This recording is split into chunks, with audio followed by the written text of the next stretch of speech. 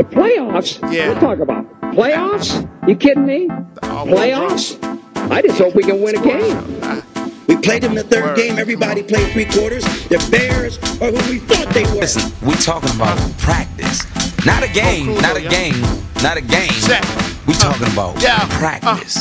It's the All-Pro Bros, yo. It's a sports show where we put you in the know of who are the bros and the misses, the losers, to those scared to winners, those in the game, to the set, to the match. Alley oop, I'm for the crew. Every touchdown to bring you every virgin statistic. You caught up, so over you missed it. You know the decisions, the opinions, the one with the whistle, the flops, the fouls, and all of the issues. Every punch, every kick, every throw, every switch, every leap, every flip, every run, every twist. Stick it down in history. Each loss, each victory goes in the winner circle. To the losers bracket, every Gretzky, Brady, Ripken, Jordan, and Magic. Whether it's a field goal or a shot in the basket, going for the gold or home runs. Gonna talk that talk, shoot with the pros, the All-Pro Pro Sports Show. What's going on, people? You are now in tune to another episode of the All-Pro Bro Sports Show. We got your boy Triple. Got your boy Red. Steve in the house. Von Stradamus. You already know Jason in the house. So we're talking about the NFL. Right. Before we get into T-Bowl, that's going to be an interesting conversation.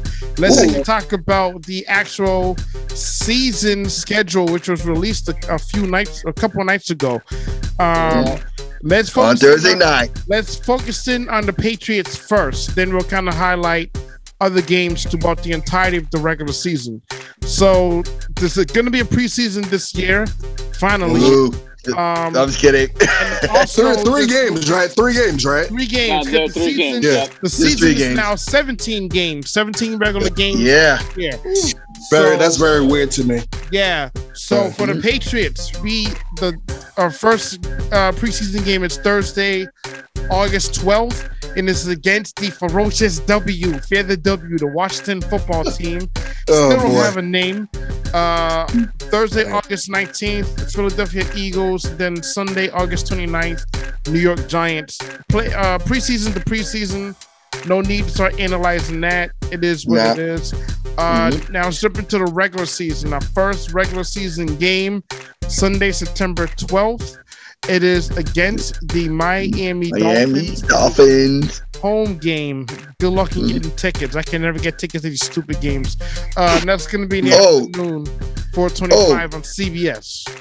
Hey, wait till you see the October 3rd game. Try and find tickets for that one, Antoine. Oh, you already know. We'll get into that one. So the fact that we're starting the season out against the Miami Dolphins is huge because they always play as hard. And the Dolphins have a better team with Tua at the lead for quarterback. And just overall, last season, they had a way better record. What do you guys think of this first game for the Patriots? Well, first of all, last season, we started against Miami and we whooped them badly that day, if I remember, last season. Then the opening day. 21-11, and then we beat them, and then I think the score was 21-11. Yeah, it was. But then, as we know, that meant nothing. Then after we just went to bed afterwards. All that. But I mean, I'm not worried. Miami's gonna be Miami, but they're gonna be. They were far better later in the season than they were early in the season. Like any other team, because there was no preseason last year, so I really can't put too much stock on that one. In terms of like the opening day last season because of the whole COVID and everything. But at least with this season, there'll be a preseason and everything, and this is gonna. I think this is gonna end up being a tougher matchup for the Patriots. Because I said Miami is coming off a very good season, and they're far better than they were in the past. Basically everybody almost in the East except for the Jets. It's pretty much gotten better since a so-called quarterback left the division and everything. On the Jets. They might have a decent QB now. Yeah, they got Zach Wilson. So I'm not. Nah. See, y'all missing the point on that. Not to interrupt. Oh no, I'm just saying. I'm basing it off of last season, Jay. I'm basing it last season. The Jets were nothing last season. I'm just based on last season. The Jets will have upgraded, but based on last season, though, they were in the bottom for a reason. Sorry, not sorry. Yeah. You know, but call it that. Yep. But. Granted, like, I said, even though we had Cam Newton, based on, like, we didn't make the playoffs, but guess what? Neither did the Jets, and they were below us. So, based on last season, they were below us and everything. I'll give you that. If I can just jump in real quick, and then whoever wants to jump in after for the opening take about the NFL. Preseason is preseason. It still bothers me every single preseason we play the Giants at the end. Why? There are 31 other teams. It's like a torturing message they're trying to send us. I feel that way. I feel you. I'm like, why? Like, stop. Can we play anybody else but the Giants? Anyhow, moving on. Regular season opening game against Miami. That's going to be a tough game. That's going to be a tough game. If you paid attention to what Miami has been doing the last couple of years, and I mean last 2 years, Brian Flores got there and he changed up everything. And I mean the fullest definition, everything. Brian Flores is not playing games with folks. He is there to win. The fact that if you just look at their most recent drafts and how they moved pieces around for not just now, but that also for the future to go along with it. Everybody is going to mirror how Miami has done the draft. Everybody's going to mirror how they've done the draft, where they have, depending on how bad they are, how high of a draft pick they have moving forward. But anybody who has a high draft pick, they're going to move in that fashion. They're going to move in that fashion. Miami drafted what's his name? Not Adrian Waddle. Oh, the quarterback? Tua? No, the kid, Waddle. This draft. Yeah, this draft. They already have Devontae Parker. He stays healthy. He's going to be a piece. I think is it Preston Williams or Preston? I can't remember.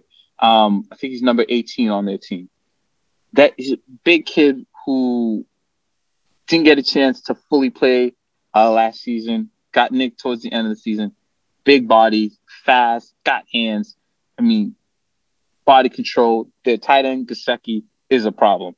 He doesn't get the credit he should. He definitely is a problem. And not to mention the familiarity piece. Anytime you're playing with Jonathan, you're always going to run into that. Yeah, Jonathan, real quick.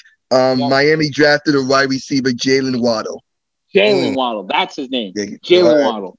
Jalen Waddle. I'm like, so you essentially took arguably the most dynamic wide receiver in the draft and added it to an already upcoming offense as a whole.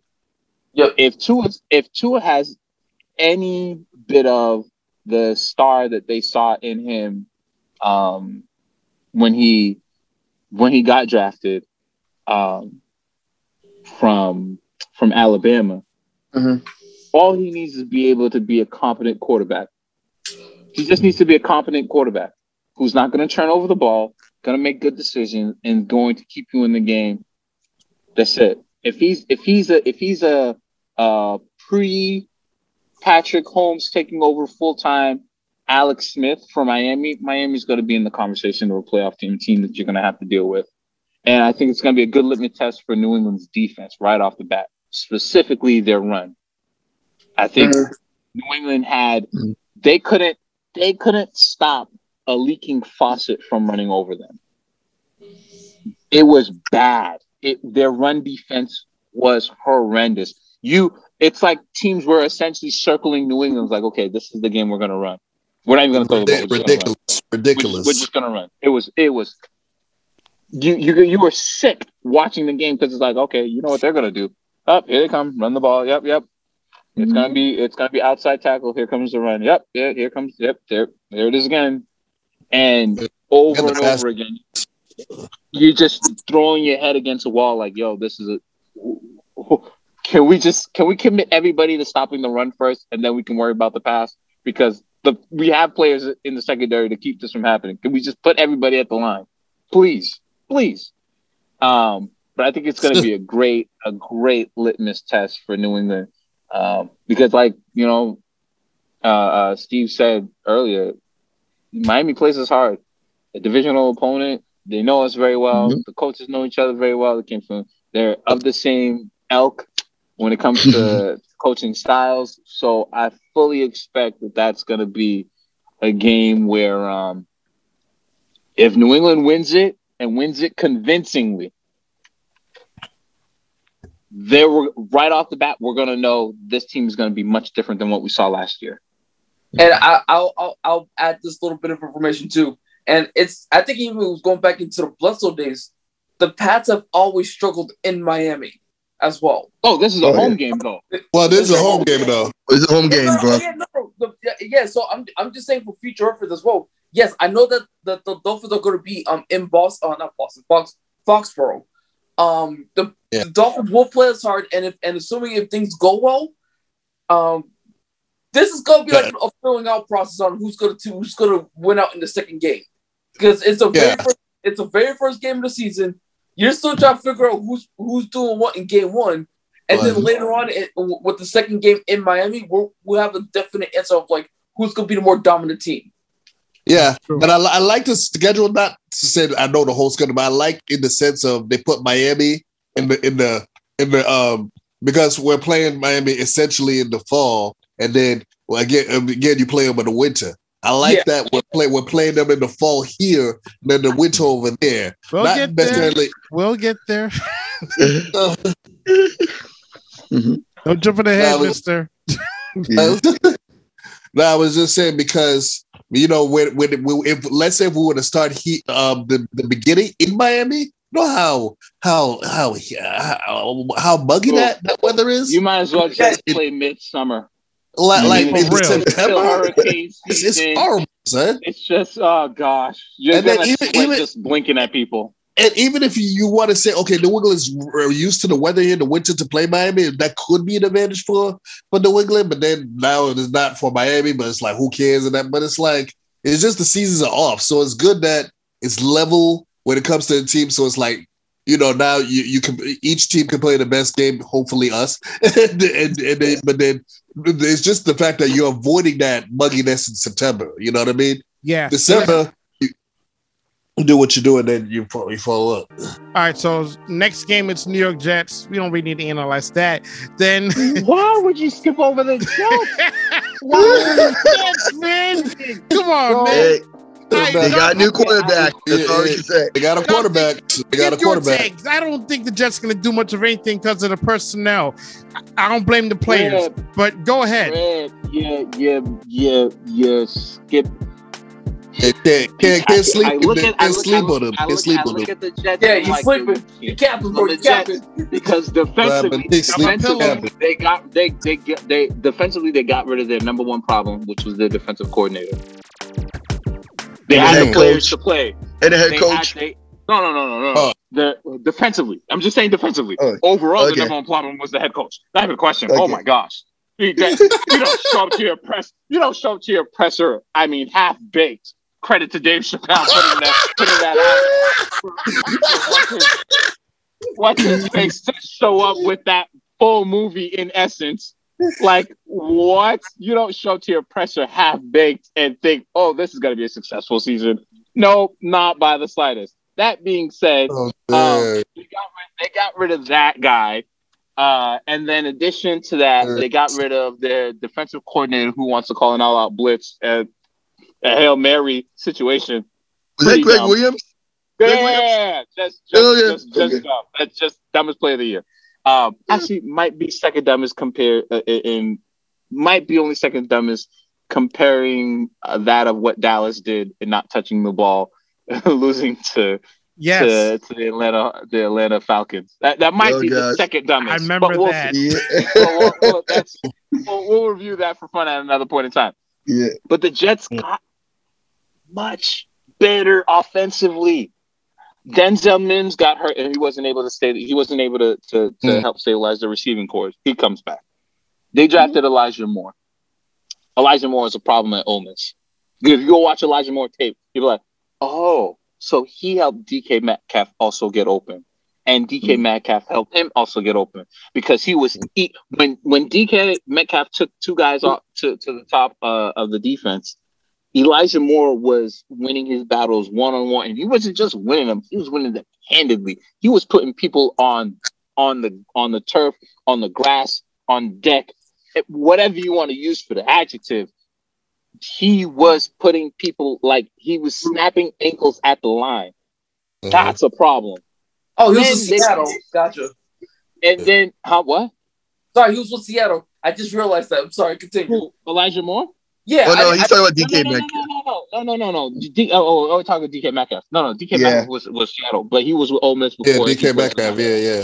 That's where the association come from. Who actually was ninth place running against some racers in a 100-kilometer race a couple weeks ago. Yeah. Because he killed it. He everybody too. He won, right? He was last, but he ran it in like 9.26 seconds, something like that. Oh. Yeah, that was 10 point. Actually, that was 10 point something. I should tell you the truth, but anyway, 10.57.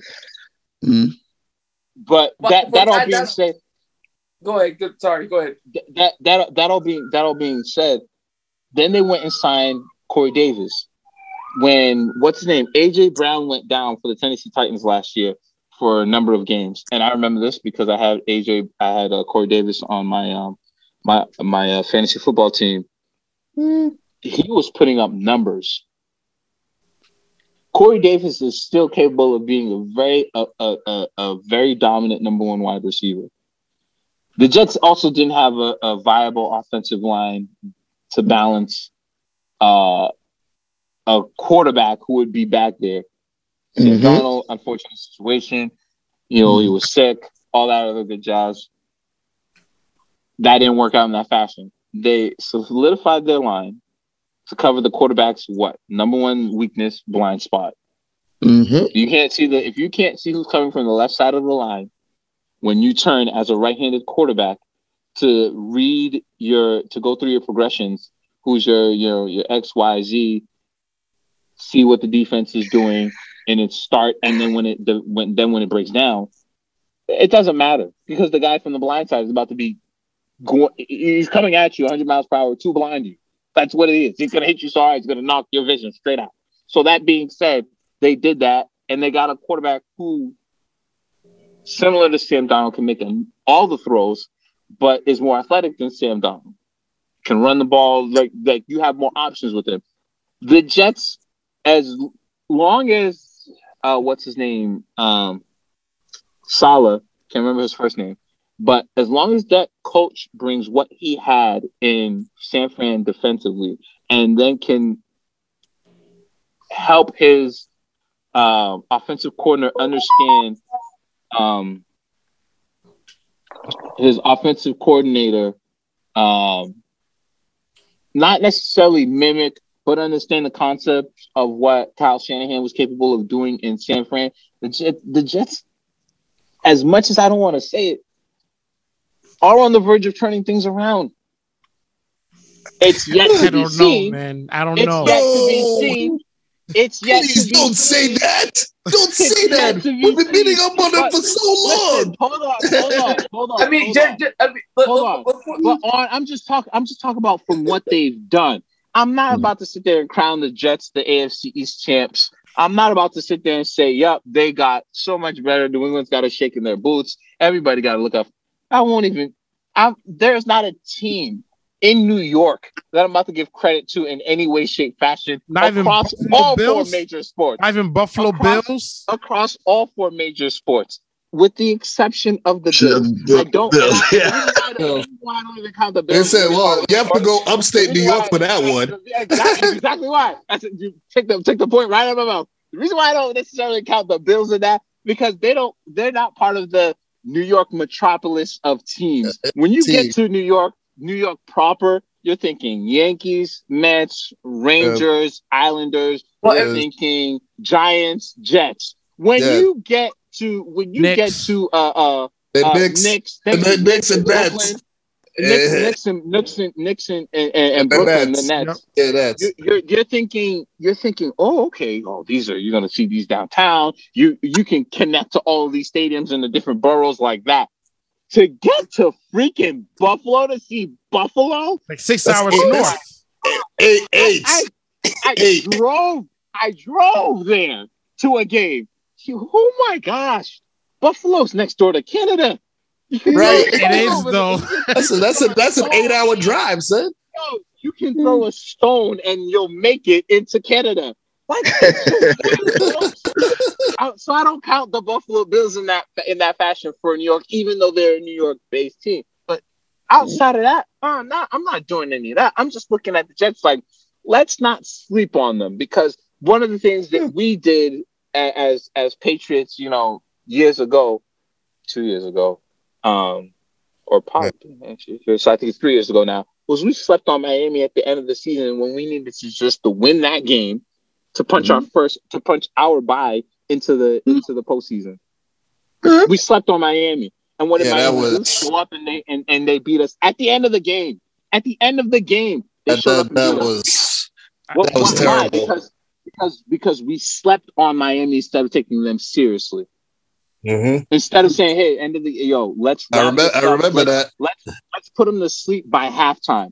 Put up 35 on them and shut them down by half, so that if there's anything, if they ever smell the 50-yard line in the second half, they have to score touchdowns and nothing less. So we can play prevent from the rest of the time being. We'll give up yards all day, every day. They'll get their yards and their yaks and all that. But in terms of scoring, none of that. We didn't do that. And remember, we were at home too. We were at home. And then turn around this past year again, beat Miami up front. What did we do? Lose to Miami on the back end. So if there's anything to learn, if a team's in the process of rebuilding, they're doing their reconstruction of personnel, of coach, all of that. Let's not fall victim to their entire history, specifically with the Jets, and be like, Juju Smith, the Browns are still the Browns, and then get mollywopped in the playoffs the next week after barely beating the team with your JV. Like, what are we doing? Right. I'm like, look, that shouldn't be the case at all. Not for New England. We not only know better, but we should be doing better. I don't want to sweep over it. I truly believe New England will be 2-3-0. Their record would be this going into the games leading up to the Bucs game, either 2-1, 3-0, and that's it. But I don't want to sleep on New York, even though they are that cousin you don't really talk to and don't play with, because they out in Cali. They're like, yo, we grew up for each other for like 2 minutes. Like, oh, can't take you seriously in this conversation. So, Jonathan, so you think the Patriots will be able to beat the New Orleans Saints the following week on the 26th of September? I think they should. I think they should do so, not handedly, but I think they should do so convincingly. Because as much as the New Orleans Saints defense is there, I don't believe in Sean Payton calling plays like that. I don't. I really don't, because. And who's the QB? Is it going to be Jameis Winston? Like if it's Jameis Winston, the defense should start taking lots now on who's going to get that. How many to go get that day? Yo, I'm getting 3. How many you think you're getting? I'll probably get like 2. Nah. You already know he likes to throw. They're taking side bets all day. Real talk. Because it's like, okay, so Gilmore's gonna cover. He's gonna shadow Mike Thomas. He covers Mike Thomas all day, every day. Who's their number 2 wide receiver? They don't have one right now. Who was it before? Emmanuel Sanders. So you're going to take Traquan, whatever, and whoever else. Okay, cool. Wait, where did he end up? He's in Buffalo. Emmanuel Sanders in Buffalo? Emmanuel Sanders is in Buffalo. Man. I was upset with the signing because I'm like, that's what Buffalo needed.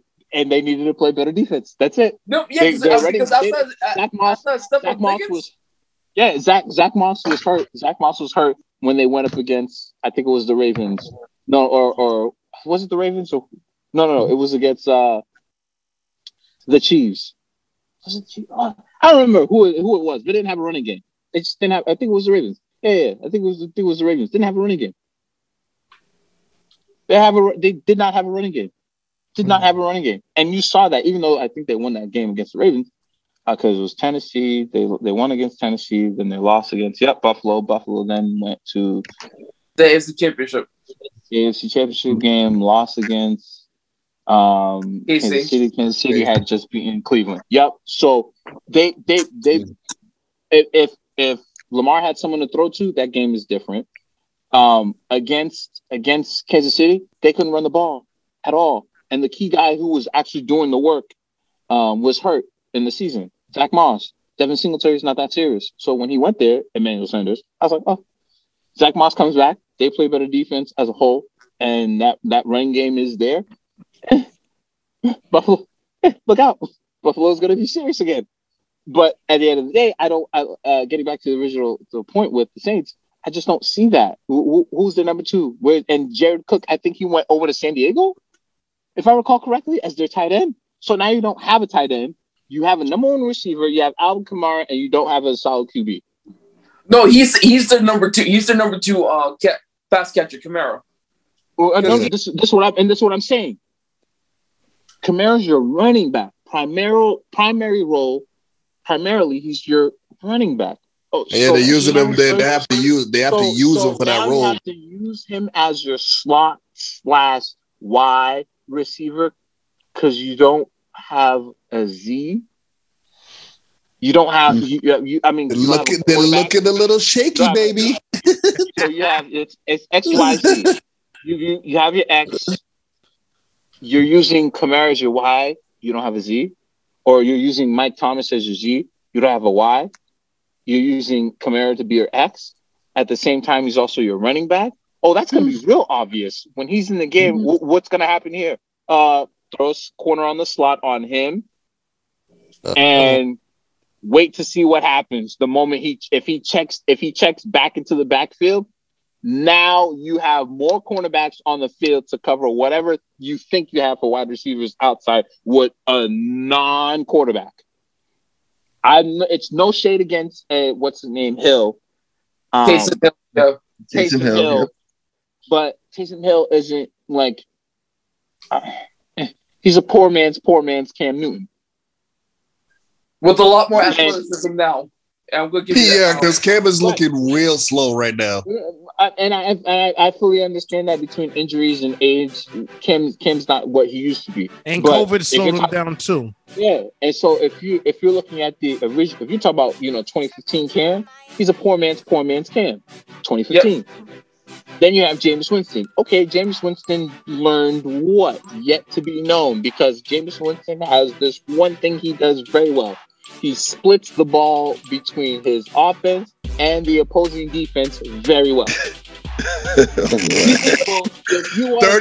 That's a new meaning for 30 for 30. Yeah, exactly. Like, and I'm yeah, man. Yeah, man. Only quarterback I know in history that actually had 30 interceptions in the same season. Well, what if I was to tell you, yo, check out the 30 for 30 episode. Check this out. What if I was to tell you there was a guy named Jameis Winston who had 30 touchdowns and 30 interceptions the same season? We're talking about it. That story for 30. Like, yo, do you understand? Understand what you're looking at here? This guy, prove to me that you're going to be something beyond an interception and touchdown machine, because it will make for great football, no doubt about it. You're gonna defeat whatever defense he's facing that week. Pick them up on the waiver wire because they're gonna score touchdowns. He's throwing pick sixes to everybody. You get a six. You get a six. You get a six. You get a six. He is the Oprah. He is the Oprah of pick sixes. Okay. So if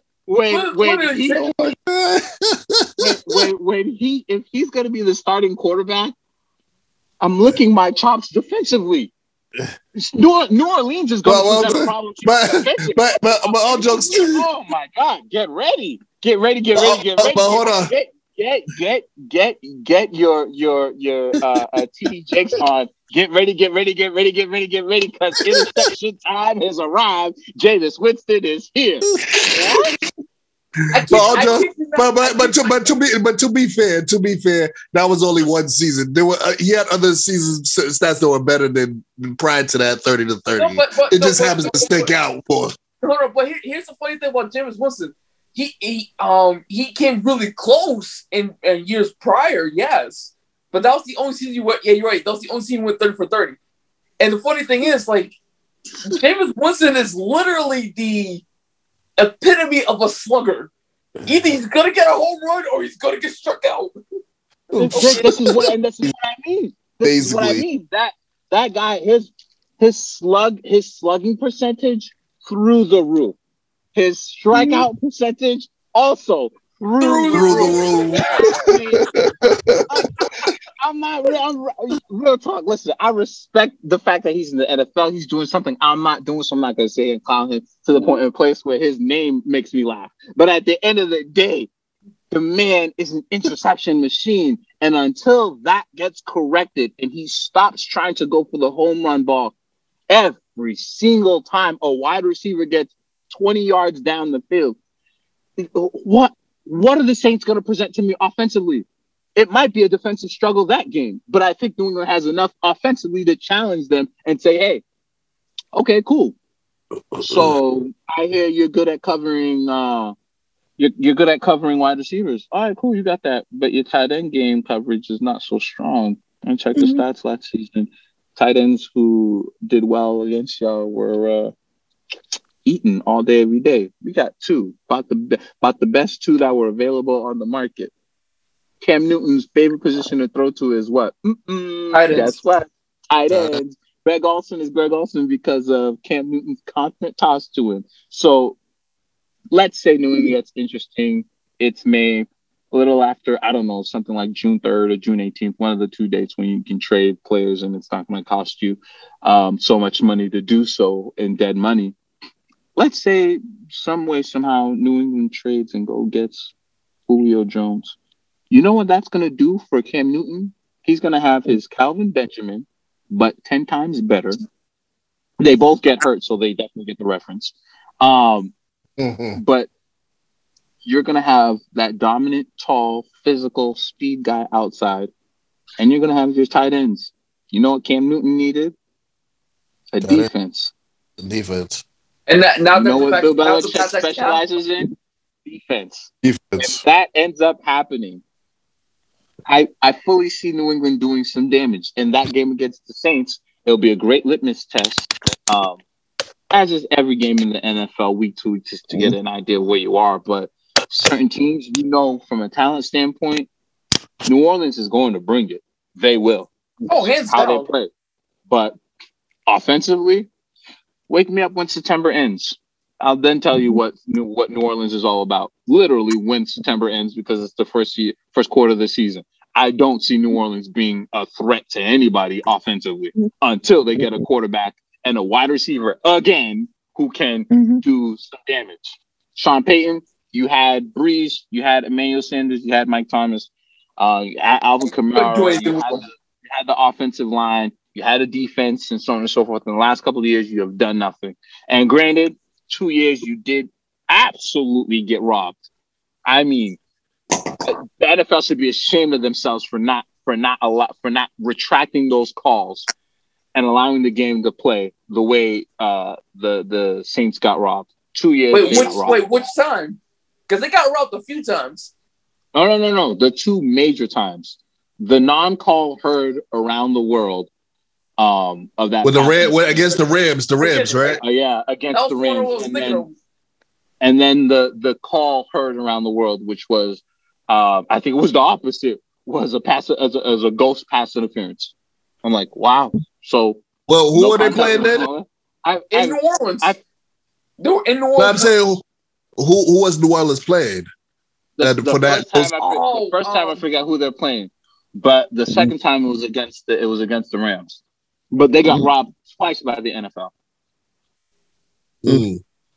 So, outside of those 2 years, Sean Payton, you're leaving me much to be desired, homie. Much to be desired. If Brady was in that situation, and if we took that same situation New Orleans has had since, for Drew Brees, the wide receivers, the running backs, and all that, in a dome. Oh, he's winning. And the only thing I'm doing is switching the head coach and the quarterback. New England would be at 9 championships, 10 championships right now. Because going for 11-12. Yeah, because my man was playing majority in an open set had cold weather. I'm talking about Brady. This is prior to going to Tampa, obviously. So imagine that, playing in warm weather all day. Please, it's like I could do this too. Like, especially in this point of his career, he loves it. Right, let's switch up. Let's go to the 4th game, October 3rd. Tampa Bay Buccaneers. Steve, I'm going to give you the microphone for this one. So they're defending champions. We already broke down Brady and all that kind of jazz, comparing from Patriots to now with the Bucs. How do you see this game going down with, I'm going to assume Cam Newton is at the helm, unless something crazy happens to Mac Jones or somehow, some way Stidham, if he's still on the team at that point, doesn't get cut, is at the helm. What do you see? Oh, I'm thinking I'm going to see a close game, to tell you the truth, guys, only because the reason I'm like, okay, granted, offensively, Tampa Bay is really good and everything. They're really good. They got the weapons. They got everything. I want to say it's going to be close because I really believe that, Belichick's going to find some way to, like, you can't stop Tampa Bay offensively, but you could contain them.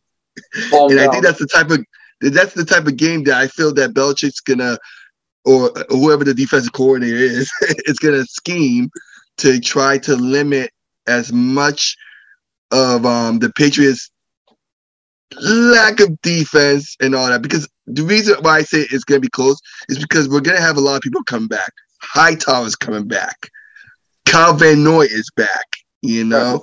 I think our defensive line is just going to be better, and like well coached this time, to compete this season, and everything. So that's why I'm thinking it might be a close game, like, but I just don't see like Tampa Bay's defense. Like Tampa Bay played very well in the Super Bowl with the defense they have.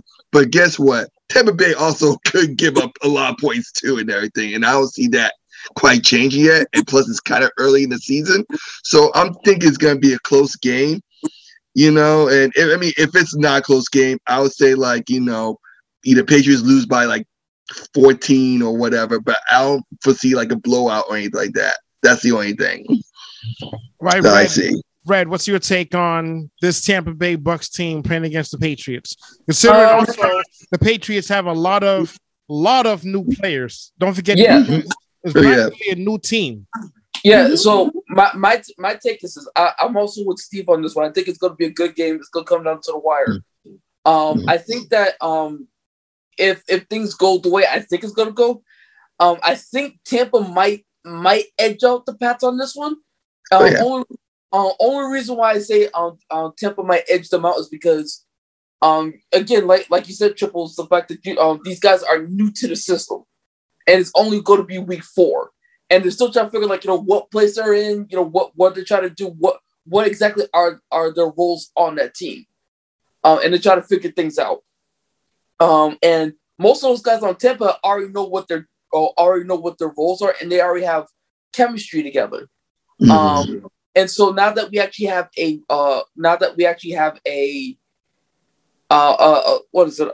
preseason, I think that they actually might edge them out, but I think it's going to be like a really close game. Wow, I actually thought you guys were going to say the opposite. No. The reason is, as I said, like, given this last year's situation with the whole COVID and everything, there's a preseason, there's preparation, which teams didn't have last season.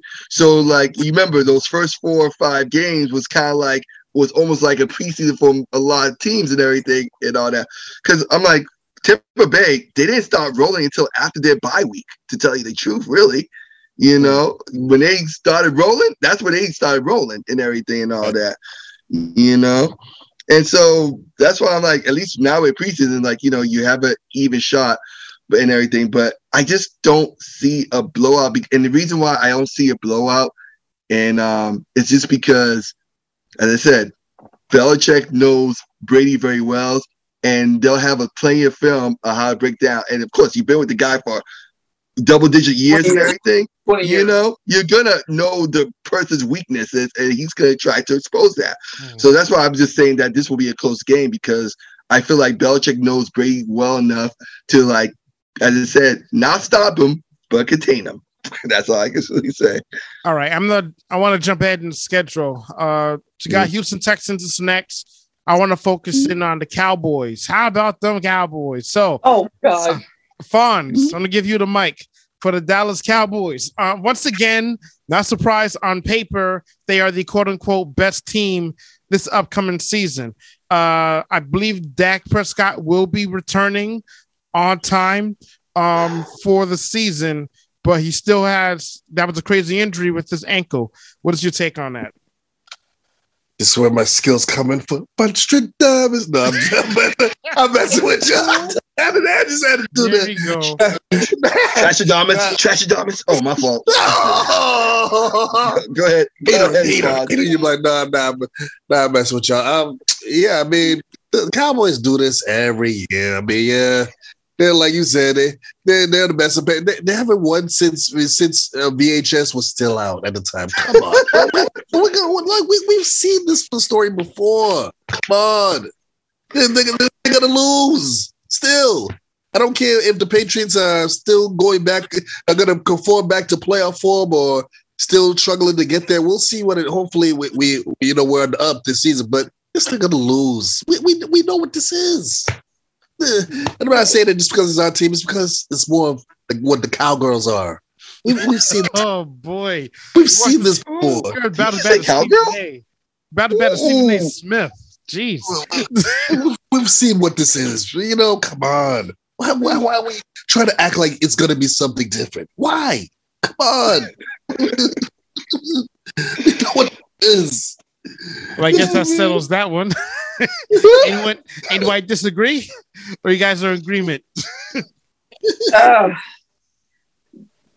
Dallas has always had issues with we're going to the Super Bowl. At least let me put it like this: Jerry Jones has always had the issue of opening his mouth, and then crap comes out. He's like, come on. When they hang themselves, they're gonna hang themselves. So give them the rope to hang themselves. I don't know. Yeah. No. He's always had an issue with making these bold predictions, and then nothing comes of it. Every year for the past, what? When was the last time we won? 95? For what, the past, 25, 26 years? Yeah, VHS era, like I said. Wow. I think John's mic's mute, just so you know. Oh, my gosh. Oh, it is muted. That's why. Because I was saying earlier with the Bucks game, upset alert. Quick analogy on that. When it's when the wife and the husband split up after X amount of years together. The wife shows up with the new guy. New guy looks great. The husband still in shambles, trying to get his life together. All that good jazz after the split. He went to the gym, comes back. Wife doesn't see him coming. There, it's a red carpet event. He shows up. He is clean cut, buff. All of a sudden, it's like. And what do you think of the dad talking to? What do you think of Brady Senior? Exactly. I'm the ex-husband. You dropped. That's right. I am looking. That all being said, that's for that game. As for the Cowboys, the Cowgirls game. Look, they've always been pretty in dress. They've always been pretty in the dresses that they've bought off season. Always. Any single time they put on that skirt, they have been absolutely eye-catching. Guaranteed. I promise you that. The Cowboys are the Browns of the NFC. Until they do something seriously in the playoffs, they'll be the Cowgirls. Nothing else. I will address them as the Cowboys when they finally show up with all the talent that they have, with the defense that's supposed to be the defense, and finally Jerry Jones gets out of the way and says, you know what? I don't need to be in front of the cameras and have every spotlight. The team is going to do the work, and then finally the coach can be the coach. Because they haven't won anything since they had a coach that challenged Jerry Jones. When Jerry Jones... yes. No, but he fired Johnson. The Cowboys were serious until... Yeah, but that was Jimmy Johnson's people. Yeah, like he fired Jimmy. Yeah, you're right, Kyle. He did fire Jimmy Johnson, and it was Barry Switch that won that last championship. But it was Jimmy Johnson's guys that still won that. You know. Hold on, Jonathan had a point though. He was challenging Jerry Jones, and what else, Jonathan?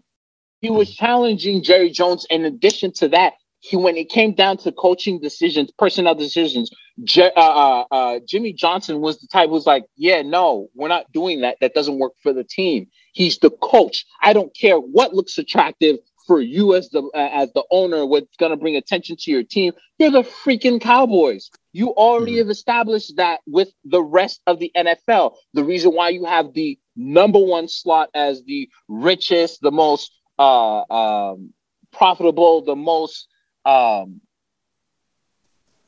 financially sound team in all of the NFL, it's because you established that early. You got deep pockets. You got the exactly. Oilers, and the third. You've established that. Get out of the way and start winning championships so that you can be relevant in the actual game. The Cowboys have not had that since Johnson was ousted.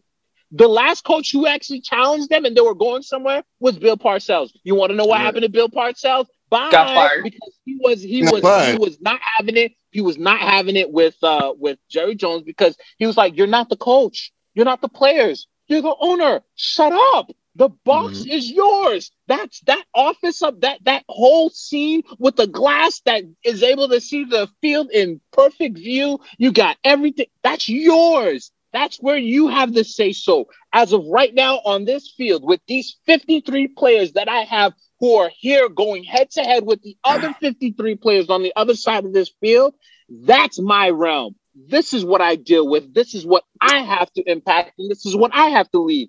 Why are you trying to make the decisions for me? That doesn't work. Bill Parcells gone because of it. They would have gone somewhere if had they not gotten, specifically Jerry Jones, not gotten in the way of Bill Parcells and allowed him to draft the players that he wanted to draft, run the system the way he wanted to run the system, and stop trying to make it seem as though that what Bill Parcells was saying wasn't right and on par with what needed to be said and was needed to be addressed via the media or otherwise, team and so on and so forth. Jerry Jones is sitting there, "Oh, this just it's not how this works," and so on and so forth. Whatever nonsense he would say, to be contradictory to what the coach was saying. The reason why Robert Kraft and Bill Belichick have such a great relationship, because Robert Kraft understands that he is the overseer of the process. He isn't the wheels within the process. But he had to learn that early, though. He had to learn that early because he butted with Bill Parcells. But here's the thing: he learned that early with Bill Parcells. Even then, when Robert Kraft got the team at the beginning, he wanted to have his say so, but his head to head with Bill Parcells helped him understand behind closed doors, unbeknownst to many, the conversations that they had helped Kraft understand. All right, cool. You go to this. I'll cut you the check for you to go to the store, get what you need. But if I feel this way or that way, we'll have a conversation about it, and then you'll use that you'll take that into consideration of how you then shop for groceries. Cool. Jerry Jones is not only cutting the check, but he's also trying to give birth to the kids who need the food. He's trying to be the mom in the situation. He's trying to sit here and go shopping. He's trying to be the car. He's trying to be the wheels. He's trying to be the cashier. He's trying to be the bagger. Yeah. He's trying to be the stock man, stock woman. He's trying to be the general manager. It's like, bro, it's like hire a real GM. Own the whole chain of stores. Do yourself a favor. Step out of the position of being the regional VP for every little spot on the team. And get a GM who's going to show up and make the decisions that are going to coincide with the vision of the coach that's going to be best for the organization. Notice how teams who have been doing it have been developing. The reason why the Kansas City Chiefs are the Kansas City Chiefs right now, the Bucs are the Bucs right now, is because they have GMs and coaches who are working together and saying, hey, this is what's going to be best for the organization. We're about winning. Can we get the players in place to win? What is our financial window to make this work with these players? Yup. Okay. What do we have for draft capital? Every team in the NFL that's on the up and coming has figured out, the GM and the coach need to be on the same page, working together for the betterment of the organization as a whole. A la Chicago Bears. Mitch Trubisky doesn't work. Okay, cool. You know what? We totally messed that one up. Sorry, that wasn't in the best. It wasn't the best thing for the Chicago organization. We clearly see the talent of Justin Fields. We're gonna get our guy. We're going to not repeat the same mistakes we made with Mitch Trubisky. We definitely are going to do everything we can to develop him properly and then take the steps forward. Dallas does what? I love Dallas as a city, but Dallas does what? Shoot themselves in the foot all the time with this stuff. Year in, year out, you got Zeke who goes off, Dak who goes off as rookies, and you do nothing? So you have draft capital to get shore up your aging and injured offensive line, you decide to get a wide receiver. Holy Toledo. That's like having Pat Mahomes. If we were to redo the draft with Pat Mahomes, can't remember the year. I think it was 3 or 4 years ago now. If you were to redo the draft, you have Dallas has the number 1 overall selection. They need a quarterback. Patrick Mahomes is the quarterback. Let's just take the best quarterbacks, the touted quarterbacks that have been the best and the touted quarterbacks that have been drafted, right? You have Trevor Lawrence, you got Deshaun Watson, you have Patrick Mahomes, you have Lamar Jackson, you have Josh Allen, Dak Prescott, what's dude in Seattle? Russell Wilson, right? You got all of these dudes on the board. You're the number 1 overall pick. You go select a wide receiver. No. You don't even do that. Because at least you'd be like, okay, you showed up the offense a little bit. No. You went and drafted a cornerback. And your defensive backfield right now consists of Rich Sherman in his prime, Darrelle Revis in his prime, Earl Thomas in his prime, and Ed Reed in his prime. Mm-hmm.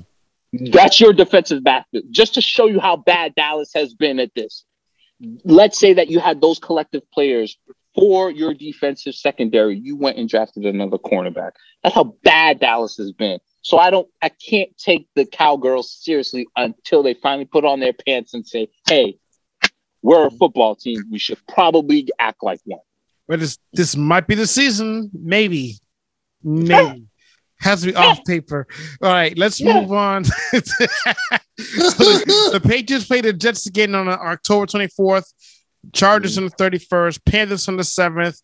I want to hone in on the Browns, November 14th. The Browns are interesting, right? Because they had I don't want to use the word breakout, but they had a better season last year. They may be contenders this year. It's kind of like when Buffalo 2 seasons ago, they were but then this prior season, it was like, whoa, okay, this is different. My prediction, triple Stradamus, my prediction. Please do not encourage this boy. my prediction is that but mine goes with it. But the Cleveland Browns will be a contender Will they be Super Bowl champs? Heck no. Will they be a better team overall? I think so. But what do you guys think of not only this matchup, but the Browns in general? The Browns are going to be a problem. Yeah, they're a problem. They're going to be a problem because I'll start on this one because I remember a couple years ago, Fonz's dumbest, laughed at me once. Here we go. And this was literally probably one of the few things I got right. I'll say this: the year that Cleveland went, what was it, 0-16 or something like that? So yeah. So it was something ridiculous. And 1-15. Only Detroit was 0-16 one year. But anyways, continue. Something like that. It was this. Cleveland was horrible the year before. Of course. During the next season, when they drafted Baker Mayfield, and they weren't looking halfway decent, I'm like, they're gonna at least make a major move. Let me not say that. They're gonna look better than what they were, and they went like 8-7-1 that year. Okay, and they were close to making the playoffs.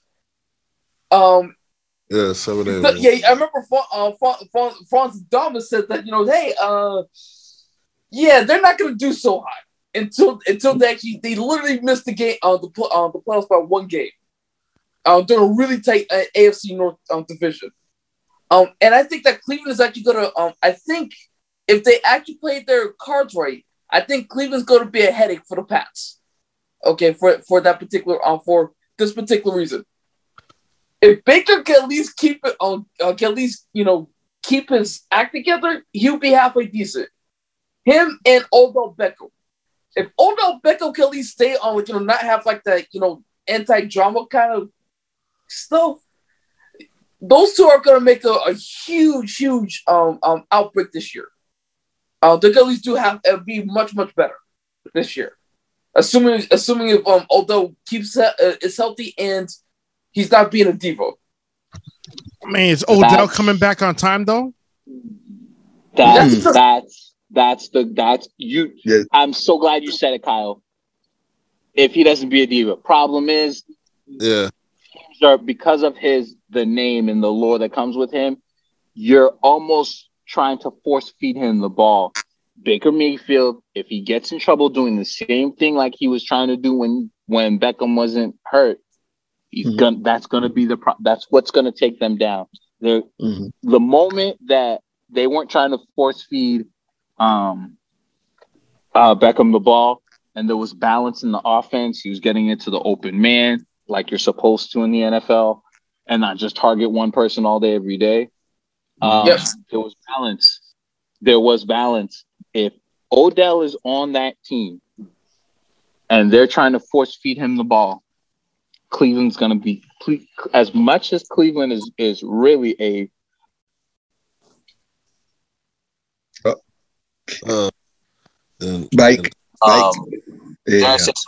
Super Bowl contender, they're going to be their undoing just because of that alone. Yep. I can call it right now. Mark my words. Odell is on that team, and they're trying to force feed him the ball. You'll see it naturally. The Cleveland Browns will have had one successful where they made it to the playoffs, got to the divisional round and lost, and then they won't be relevant again until they get another balance of quarterbacks.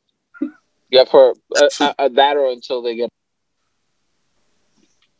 what do you call it? A wide receiver who isn't going to be, ball dominant. Yeah. That's going to be part of the problem. In my opinion, for Cleveland, that's it. Yeah, I mean, because Cleveland's one of those teams that's pretty interesting. Like Red was saying, how they emerged, like they started their emergence a few years ago. That I was like, they're doing so hard. Even though, they didn't make the playoffs like that. They missed it by one game. They did better than what I expected. I'll say that. And then they started inkling some wins. They started just started picking up some pieces little by little, and then they started to make the playoffs. They have made it a couple years now? Yeah, they made like 2 years in a row or something like that. Yeah, so so it's up to the ball's in their court. It's up to them. It's up to them to see how they're gonna, put the pieces together and see if they're gonna emerge further, or they're just like Jay said, just gonna be those teams that just want it done and go back to irrelevancy. So we'll see. All right, last team. Well, let's go to the rest of the schedule. Gonna really focus on one team. Yeah. I want to look at the schedule overall. In fact, I definitely want to talk about the Green Bay Packers situation after this, but that's interesting. So, got the Falcons on November 18th, then the Titans on the 20th. They play the Bills twice. So, on December 6th, they have a bye week on the 12th. They have a bye week really late in the season. That kind of concerns me with injuries. But then you have the Colts. They're either playing that Saturday or the Sunday, so the 18th or the 19th of December. That's interesting. Then they play the Bills again on December 26th. The Christmas on the Saturday this year. Then you have the Jaguars on January 2nd. Then the Dolphins, the last game on January 9th. Very interesting. Beginning season, end season playing the Dolphins. Now, the Bills, they're playing the Bills twice. Buffalo Bills were that team in the AFC East last year. I personally wasn't surprised. As I said before, I saw how they were building up. They were getting better season after season, leading up to last year. As far as I know, they still have most of the same pieces in place. So I still think there'll be a challenging team, maybe even the best team in the AFC East. So what do you guys think of that matchup and the Bills in general? I'll say this. I'll take this one.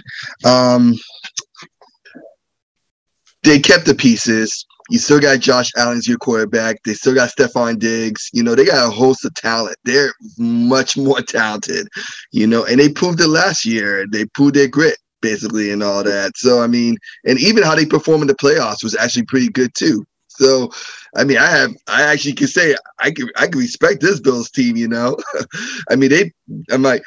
going to crown them yet like the earlier predecessor of the Buffalo Bills team that went to 4 straight Super Bowl. I'm not crowning them quite yet, but they're on the verge of doing that. They still, as I said, like any other team, you still need to fill in pieces that you're missing and everything like that. But I feel like they're still going to take the division because I feel like they're a better team right now compared to Patriots and everything. So I think they're still going to they'll still be the top AFC East team in the division with, I hate to say Miami being second and everything, and then after that, but like I said, they're gonna compete. They're gonna show the league how they are, and I said they have my respect from last season, and I think they're gonna continue to improve or get even better this season. Yeah, and I agree. I'm just like the words that Kiss wrote for Puff. The sun don't shine forever, but since we're here, we might as well shine together. That was the Patriots for a long time, and now it seems like, at least for now, it's the Bills' turn. At least in terms of how the division is. Until the Pats do make some other changes.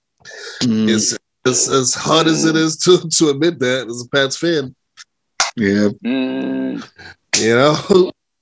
Let's come on. We're guys.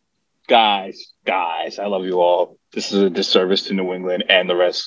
I know, but as a whole, you're talking about the same Buffalo Bills who won a game against New England by way of Cam Newton fumble. I'm sorry, if you're supposed to be that dominant against a team that was that hellacious, it shouldn't have even been that close. The Bills aren't as close as, and that's why I said earlier, if they play better defense, they have to play better defense, and their run game needs to be serious. The Buffalo Bills will still, as of right now, on paper, and because of last season, be the class of the AFC East. But don't let for 2 seconds Miami or New England and lastly the Jets decide to start turning up the heat in the kitchen, Buffalo, sorry, until games like that are won handedly, I can't take you all that seriously to constantly be just that. Don't get me wrong. Buffalo will be a problem. Josh Allen ain't nothing to laugh at. That whole team ain't nothing to laugh at. But I can't put you in the class of Kansas City because even though Kansas City isn't perfect themselves, Kansas City, a game against this, it won't be that close. It won't be that close. But remember that you're talking about the first game we played. Remember the second game, we played 2 games in the division each year. Remember we got smoked the second game at home. You remember that part, right? By that same Buffalo team. Oh yeah, again, but again, you're talking about a depleted New England team at that point. I fully expect for you to do something different there. Like fully expect that to be the case. If that's not happening, that's true. You're a depleted team. What are you doing touring with them? Put them asleep at half. Get it over with. Oh, don't sit there and then give them hope, and then the only reason why you won is because there was a fumble. I'm sorry. That becomes let's replay it real quick. That's a first down. They get closer, they kick the game-winning field goal, and you lose. Buffalo would have been immediately in question as to whether or not they were a team ready for the playoffs to be taken seriously. New England wins that game against Buffalo, the narrative changes about Buffalo immediately. They're not in the same conversation as Kansas City. None of that.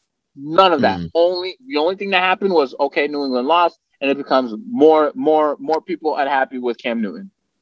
More people not believing in New England. That's all that happened. That's all that happened. Yeah, I guess we could all agree that basically any division games, you're gonna get the best out of each team, no matter what. Any division game, With the exception of the Jets. Facts. But you say that, but we beat the Jets 2 times, but they were close games too. That's how bad teams.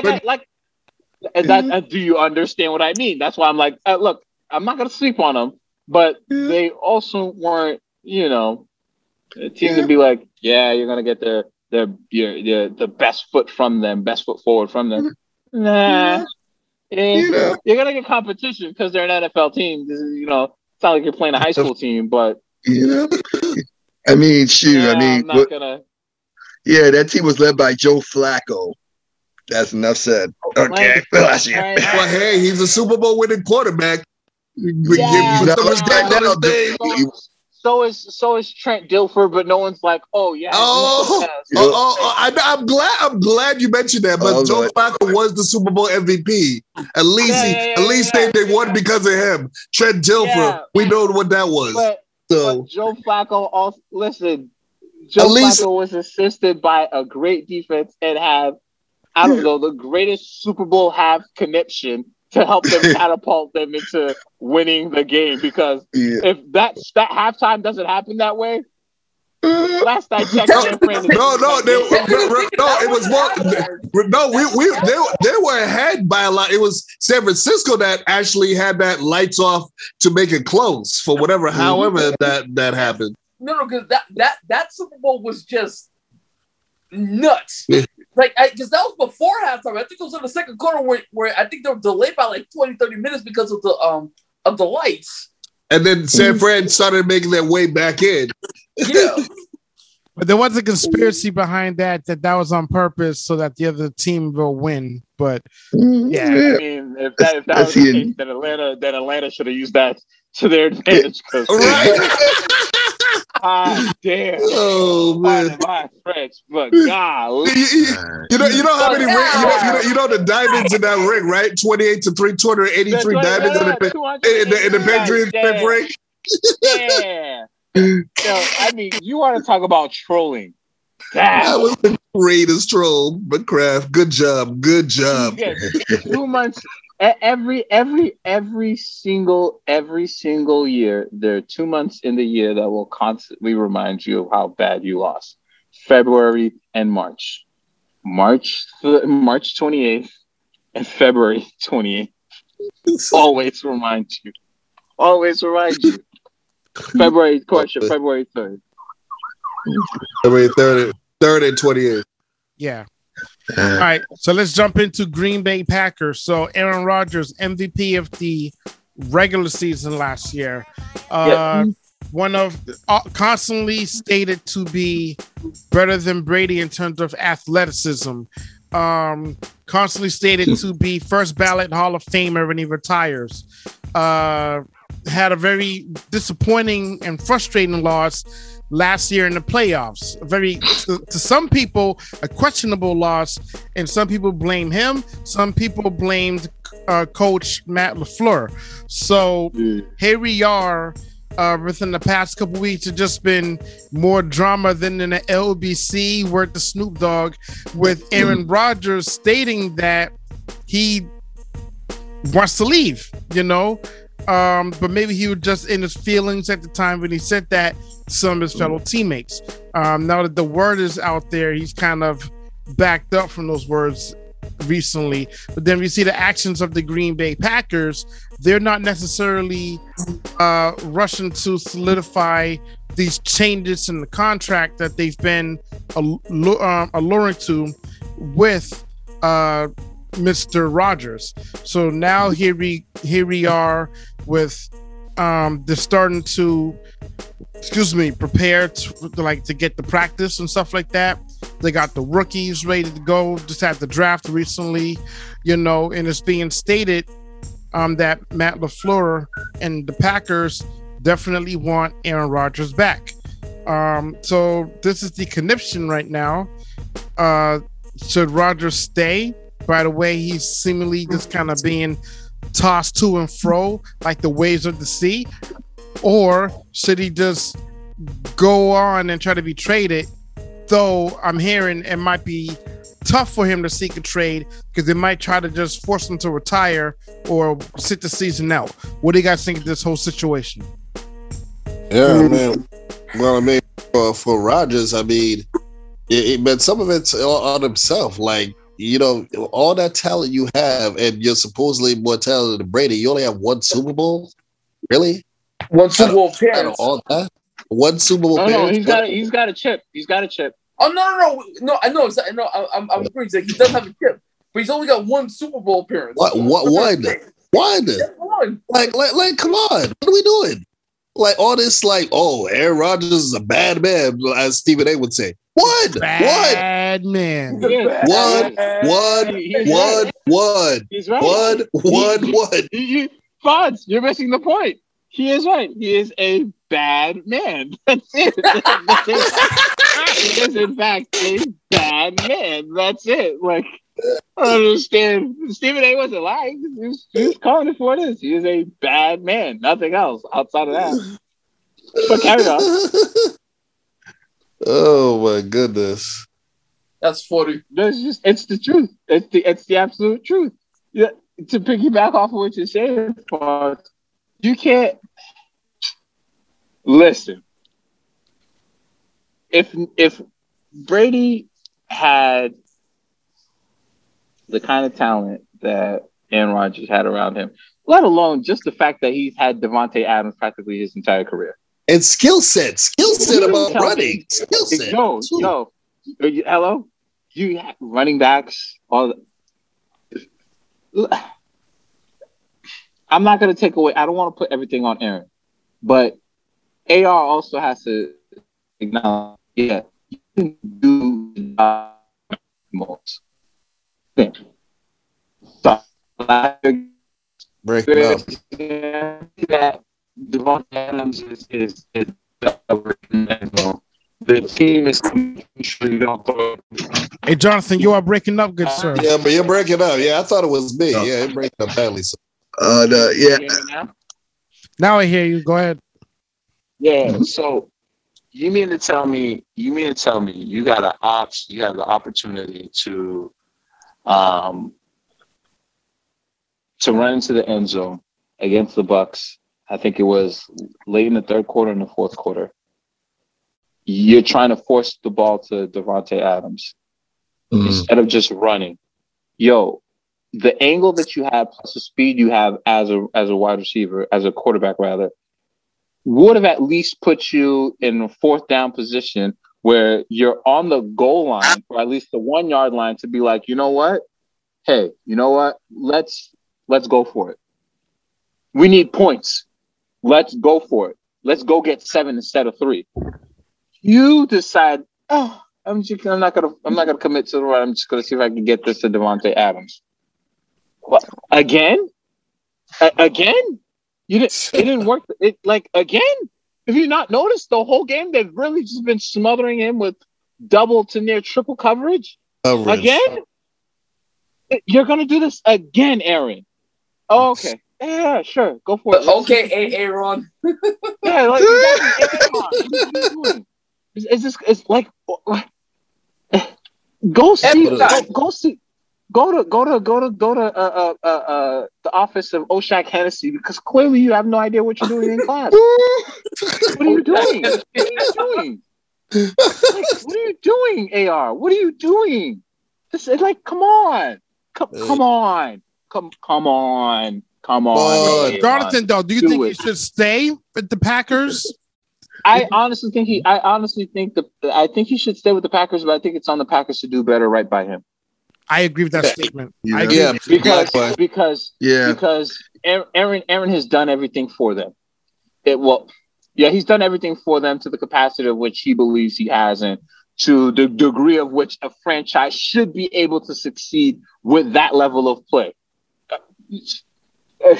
Guy's running around for his life because he doesn't have an O-line. He's essentially trying to find the whoever has hands that are at least wearing the right color gloves of his team so he can put the ball in while he's running around in the process. If a guy's in that situation, a la Patrick Mahomes in the Super Bowl running for his life, in that situation, and he's bringing you to the playoffs every single. Yes, that's right. Shade just definitely got dropped. So if he's in that situation and he's bringing you winning seasons, he's bringing you to the playoffs. Do the man a favor. Don't go and draft stupid. And now he's not stupid, but the situation in itself is stupid. Jordan Love, when you just came off from an NFC Championship game, or the year, right, an NFC Championship game, and you were 1-2 plays away from being in the Super Bowl again, and you just didn't have another weapon to challenge the defense so that they don't focus on Davante Adams the whole time? Really? It didn't make sense to just, hey, let's see if we can find a guy at tight end that he can throw to. Oh, yeah, that might work. Oh, let's see if we can find a guy who might just be able to block his blind side and isn't one of the interior linemen that we already have. Yeah. Help him from running around, see the field a bit more, buy him some more. You just, as an organization, you don't build around. So this is why Brady is greater than AR forever. Because even with the Brady treatment AR was getting, Brady himself was still in a position. Granted, he also had a great defense and a fantastic coach, so I'm not going to sit there and knock AR for that. But he was still doing what he could with the less that he had. AR, having a number one wide receiver pretty much his entire career, it's like, all right, bro. All right, so the defense isn't doing the job to keep you in the games the way you need to be kept in the games. I agree. I see it. Everybody does. But do us a favor and don't do less than what already is less to do. Like, you can't do that. Run the ball, Aaron. At least get closer to the end zone. So your coach has a difficult decision to go whether or not we should do fourth down or kick it for the field goal. Don't throw an incomplete pass. That saves you time, fantastic, but doesn't really put you in a position to get points. Aaron Rodgers is not a runner, though. That's the one thing with him. He doesn't Actually, he's a decent runner. He's short run. Not for the long. He's not like a Cam Newton or Michael Vick back in the day, or any of those. And he doesn't need to be like that. But he's better than Brady for sure. Well, Brady's like a tree uprooting itself. That's Brady. Whoa! Wait a minute! It's Drew Bledsoe. Drew Bledsoe literally was the worst in that. Literally looked like Barry Sanders. No, Drew Bledsoe was the worst. The Statue of Liberty. Yes, that's why I'm saying that Drew Bledsoe made the Statue of Liberty look like Barry Sanders. That's how bad he just stood in the pocket and didn't do anything. At least if you look coming from different angles of the Statue of Liberty, it looks like it's moving a little bit.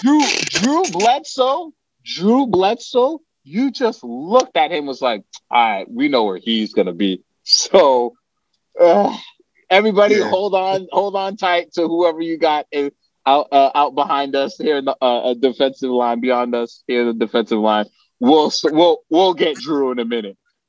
Like, it was that bad. Brady, at least you could split him out wide and say, hey, can you run down the sideline and possibly catch this pass? He didn't, but at least there was something there. You're not Drew. You're not getting that with Drew Bledsoe. And yes, you're not getting. You're gonna get more than that with Aaron Rodgers than comparison to Brady. But you don't need Aaron Rodgers to be a runner. You need to be Aaron Rodgers to be a person who can make something happen if the play starts to break down in the pocket, can get outside and move his legs around, slide up and down in the pocket, left and right, be able to feel the presence of the defense starting to close in on him. If he has to escape, make a run with his legs and keep his eyes downfield to throw the ball to an open target that's either coming back to him or going further away, depending on how the defense is set up, whatever it is. At least you have that. At least you want that. You don't need Aaron Rodgers to be Lamar. If that were the case, Green Bay, I think what Green Bay is right now would be completely undone by that. In my opinion, I don't think that Lamar would fit in that situation like that, because the team would then become too reliant, like Baltimore is now, on his legs and not the balance of his legs and his arm. That's true. All right, it's the division. Yeah. All right, let's move on to one last thing before we kind of just do like an overall for the NFL schedule. Tim Tebow, as you guys heard, he's coming back after 9 years. He's going to be playing tight end. What disrespect. Thank God. So for those listening who do not understand what the tight end position is, essentially it is a hybrid position, has characteristics and roles of both an offensive lineman and a wide receiver. So depending on that person's skill set, natural ability, and talents, they might be used either as a wide receiver within those types of plays or on the O-line. Now with Tim Tebow, we know him from being a quarterback.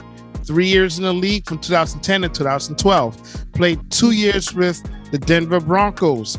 You know, remember Lecrae had a line, I'm like, Tebow, in the fourth quarter, you can't hold me, because he would usually come up in the fourth quarter and do his thing. Then he played in his last year with the New York Jets. And so when I look at his percentage, like his QB rate overall for his first year in 2010 was 82.1%. Then 2011, 72.9%. Then in 2012 with the Jets, 84.9%. And that's just the overall rating. When I begin to look at some of the other ratings, like now look at rushing, for example, he only had let me see. So he had 227 rushing yards his first year. He jumped up to 616 in 2011, but then he dropped all the way down to 102 with the Jets in his last year. With fumbles, first year he only had 1. 2011 he had a whopping 13 fumbles. With the Jets, he definitely was getting his hand on some Butterfingers. Yes, he was. So he fluctuated and he wasn't consistent, and he would turn it on in the fourth quarter, but he can only do that so many times. So all of us, we watched Tebow. We saw his whole quarterback career, all 3 seasons. What do you guys think of him now being a tight end for the Jacksonville Jaguars, courtesy of one Urban Meyers, with whom he's known for many years? He should have made the transition a long time ago. Right. That's what I was saying. Real quick. 9 years ago, a friend of mine hit everybody. Rhymes. Spoke for everybody. So, because the thing is, and I've been watching Tebow since he was in, like I'm sure like most of y'all, I've been watching Tebow since he was with Florida. Okay. So even those years that he was under center with Florida, his mechanics were just off. Like he does not have the smoothest transition. When he gets the ball and he releases, it's like, you know, I have a better chance of seeing my niece make a prettier pass than Tebow. Oh gosh! I second that, because my niece can make a prettier pass than Tebow. And I'm saying that as a sports fan and as someone who's watched my niece play sports, and she does not play sports. Okay. I've been saying this, and I'm pretty sure I've had this conversation at least once with at least each of y'all, at least once. Tebow should have been either a running back or a tight end. Right. Okay. Because he is, how tall is he? He's over 6 feet. He's got a strong body. He could have been a better running back than a quarterback. Okay. Yeah. Heck, he will make a better tight end, which he's making the transition being a tight end now. He would have made a better tight end because at least he knows what he's looking for, being a former quarterback, on where to be, on what to do, and hopefully that, you know, he could be in that spot, to be in that spot for a quarterback. Okay, like I said, he should have been anything else other than a quarterback. His downfall was. I'm going to be a quarterback, and he only lasted 3 seasons. It was his pride, and he knows he messed up. He was going to minor league baseball, doing all that. He knows in his mind he messed up, and it took for Urban Meyer to emerge again, but this time as a professional coach, because blessing in disguise, they had to, after winning in Ohio, yes, but then he had that problem with his staff when the staff was accused of domestic violence, so he had to separate himself from that situation, and now all of a sudden go to Jacksonville. So it happens where he's from and where they knew each other in Florida or whatever. So it's like, oh yeah, he said, he should have been a tight end, right? And now his coach is saying it to him. It's like, yeah, you're right. And so that's why he probably said, but he knows that he probably should have been a tight end before. But like you said, after he messed up he burned that bridge. He was Urban Meyer's the one that opened it back up. So now it'll be interesting to see what happens if he shines in that area, especially if he shines in that area. Then people would have been like, "This is what we told you to be in the first place." Right. You could have played mad years. It's going to happen. I don't even know why we're having this much of a conversation around it. I don't even understand how we're having this much conversation around it. You're talking about a guy who is supposed to then line up offensively, according to the definition that was applied at the beginning for the understanding of what the position tight end is, a hybrid between an offensive lineman and a wide receiver. The first portion of that, or as it is termed in English, the former portion of that statement lies the words offensive lineman. Stop right there. Don't move another millimeter past the words offensive lineman. You mean to tell me this guy is supposed to line up against a 260-pound ferocious defensive end who has got one thing on his mind, which is the blood of the quarterback, proverbial blood of the quarterback, on the ground, And Tebow is supposed to hold the edge on that. Oh, okay. Yeah. I'm just waiting for the day that everybody recognizes when he gets pancaked the first time, if he even makes it. If he even makes it on the field. Well, I'm just waiting for the first time, because it's probably going to happen. If he makes the team, it's probably going to be around week 4, week 5. They put him in, see what this is, a big rave.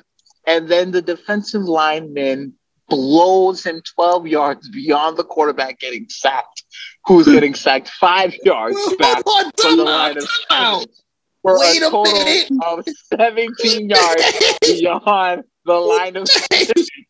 Wait a minute. Hold on. But you're trying to make it look like Tebow's soft, or he's a tiny guy. The guy is big, 6'3", 236 pounds. He's closer to 250. He's closer to 250 at 6'3". Now I'm looking at it right now. That's not going. That's not going to cut it. But unless he put it on weight.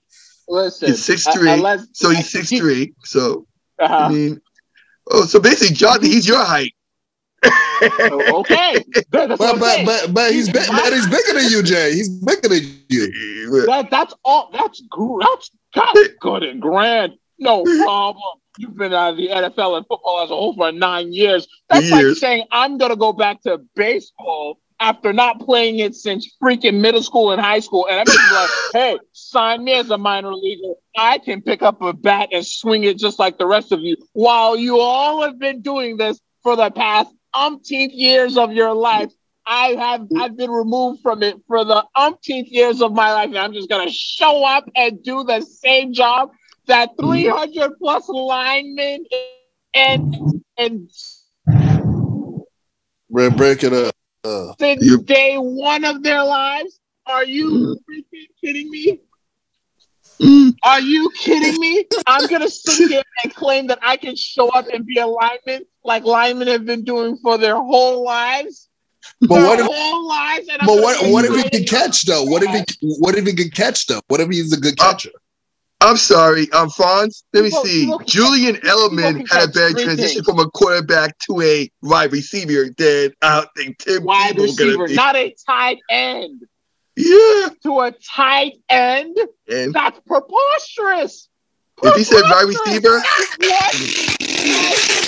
what? Okay, cool. He said tight end. Listen, this. Oh gosh, tight end. The reason why smaller tight ends don't last in the NFL is because they're gonna knocked around. Tim Tebow is gonna get pancaked. Okay, I mean, Waffles will feel bad for him, like that, homie. Hold on, but I hate to mention his name, but Aaron Hernandez, but passed away. Aaron Hernandez before we know about Aaron. But but he was similar size. Like 6'3", 6'4". But this is true. Aaron Hernandez has been actually catching the ball and playing that black receiver position since he didn't have a tight end.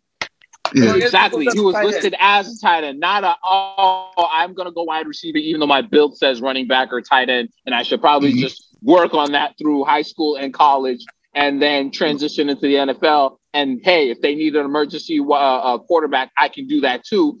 Cool, no problem. Do a Denver Broncos. Guy off the street who hasn't played quarterback since high school. Fine, you want to do that to get through a game in the NFL? No problem. But you're going to go be a quarterback first, and then you're going to tell me out of that you're going to become a tight end after not being in the league for 9 years? Yeah, which the game has changed since then, 9 years ago. It really has. Football today for 2012 is different. Exactly, and not to mention, you tried to do that in reverse with baseball. Oh, I'm just going to go from being a football player to being a baseball player because I know how to swing a bat towards a ball. Okay, how does that work out for you? Stop it. He's staying in the minor leagues. Like, all right, listen, you want to use his strengths, hire him as the team chaplain, and you'll use his strengths. Until then, I don't want to.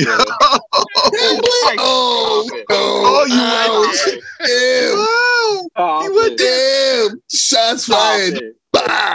Wow. Stop it. Shoot, tell us how you really feel, Jay. Tell him how you really feel. Tell him why you mad, Jay. Start off and I'm going for his back through his chest.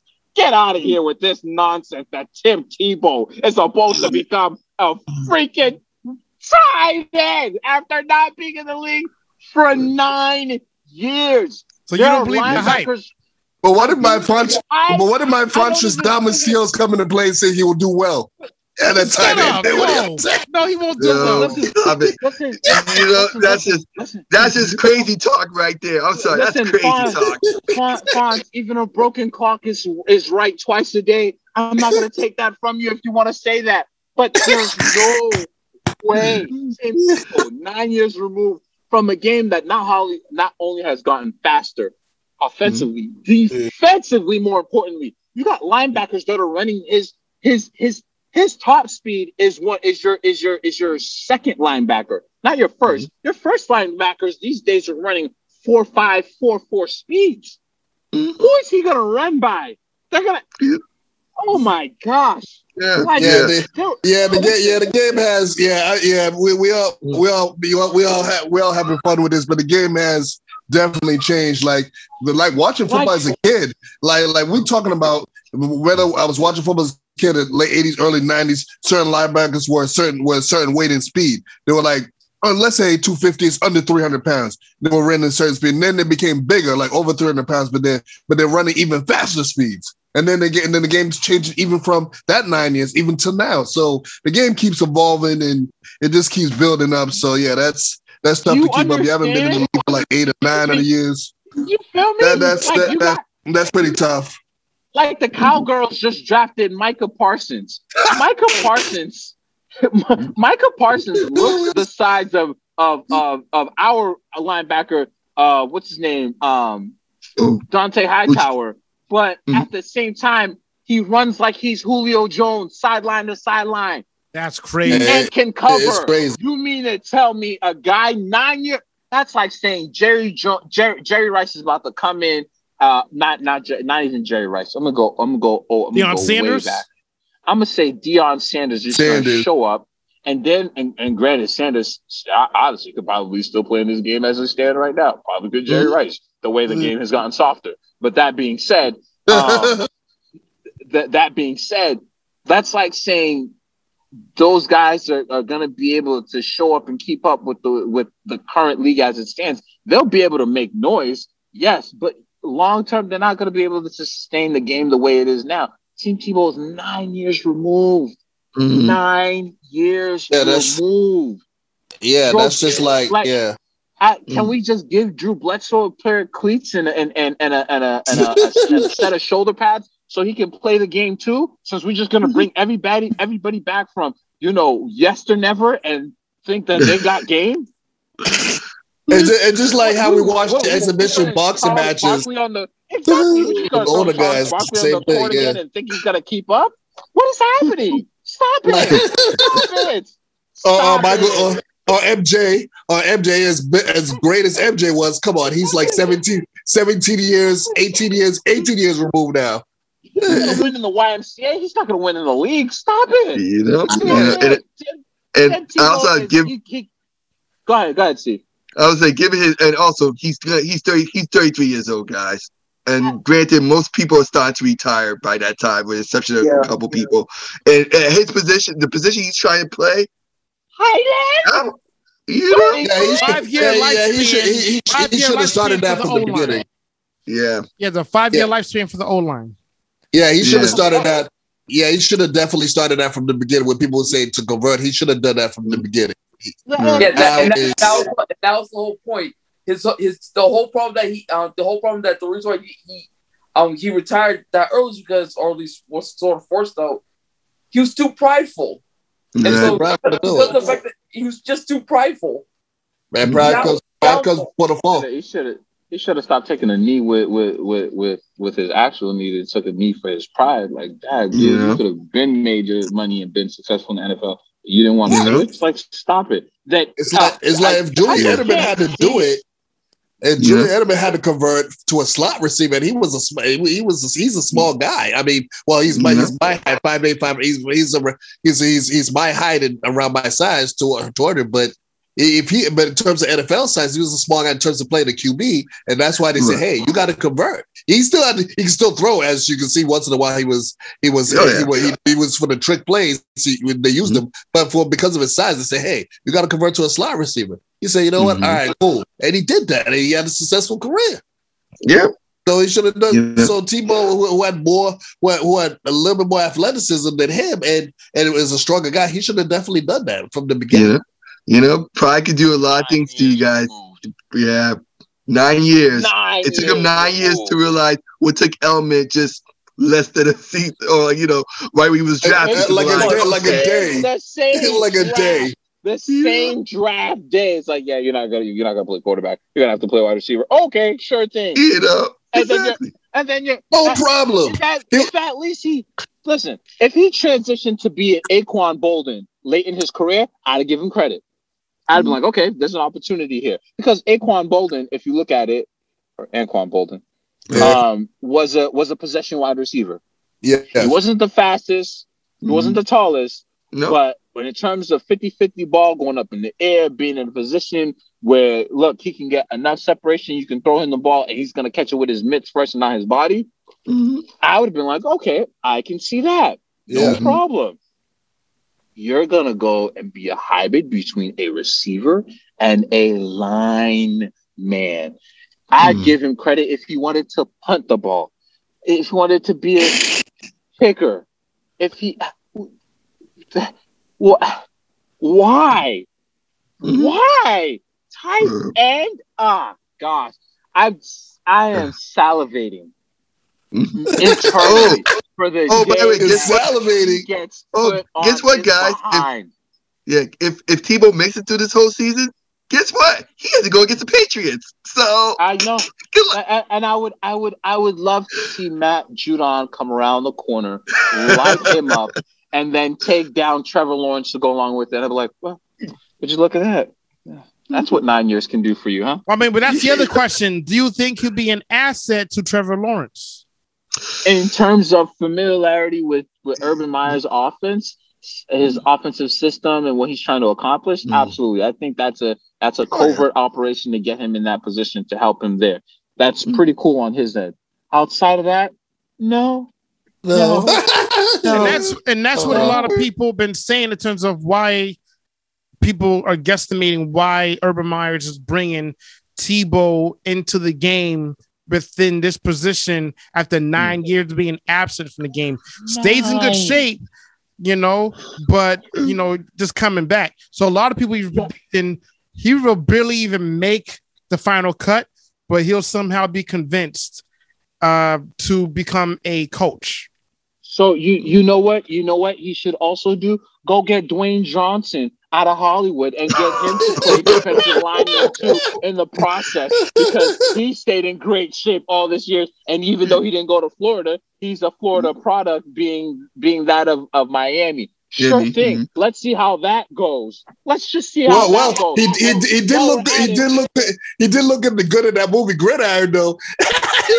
Yeah, absolutely. And then let's go ask Warren Sapp, who played right next to him, and was like, Dewey never made it to the A-list of the team. Dewey was my replacement. When I didn't want to do a lap and I didn't want to do a rep, I sent Dewey in. Go watch the interview. Interview with Rich Eisen on the Rich Eisen show with Warren Sapp as the guest. Dewey wasn't showing up like that to be a challenger for the starting position. You mean to tell me Tim Tebow? Mike. Jonathan's eye just went out. Nine years removed, he's gonna show up. 9 years removed, he's gonna show up, and he's going to be in a. Jonathan ain't here for it. Okay, I'm here for it. Keep going. Listen. I'm gonna tell you like this. I'm gonna have more success circumcising a mosquito after catching my PhD in becoming a doctor in 4 years, than him being a tight end in the NFL successfully for a single season. I promise you that. And I circumcised the mosquito with a butter knife and a fork, plastic preferably. I promise you, I'll be more successful. What? God. That's funny. All right.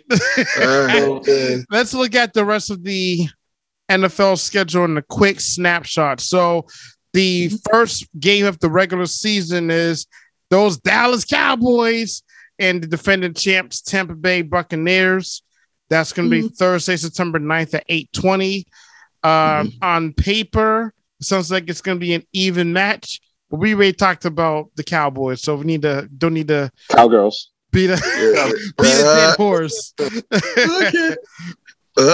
So let's see. That's a dead horse that's worthy of still getting beat. Oh gosh. I'm gonna say notable games for the first Sunday, September 12th. Clearly, Dolphins and Patriots is going to be an important game.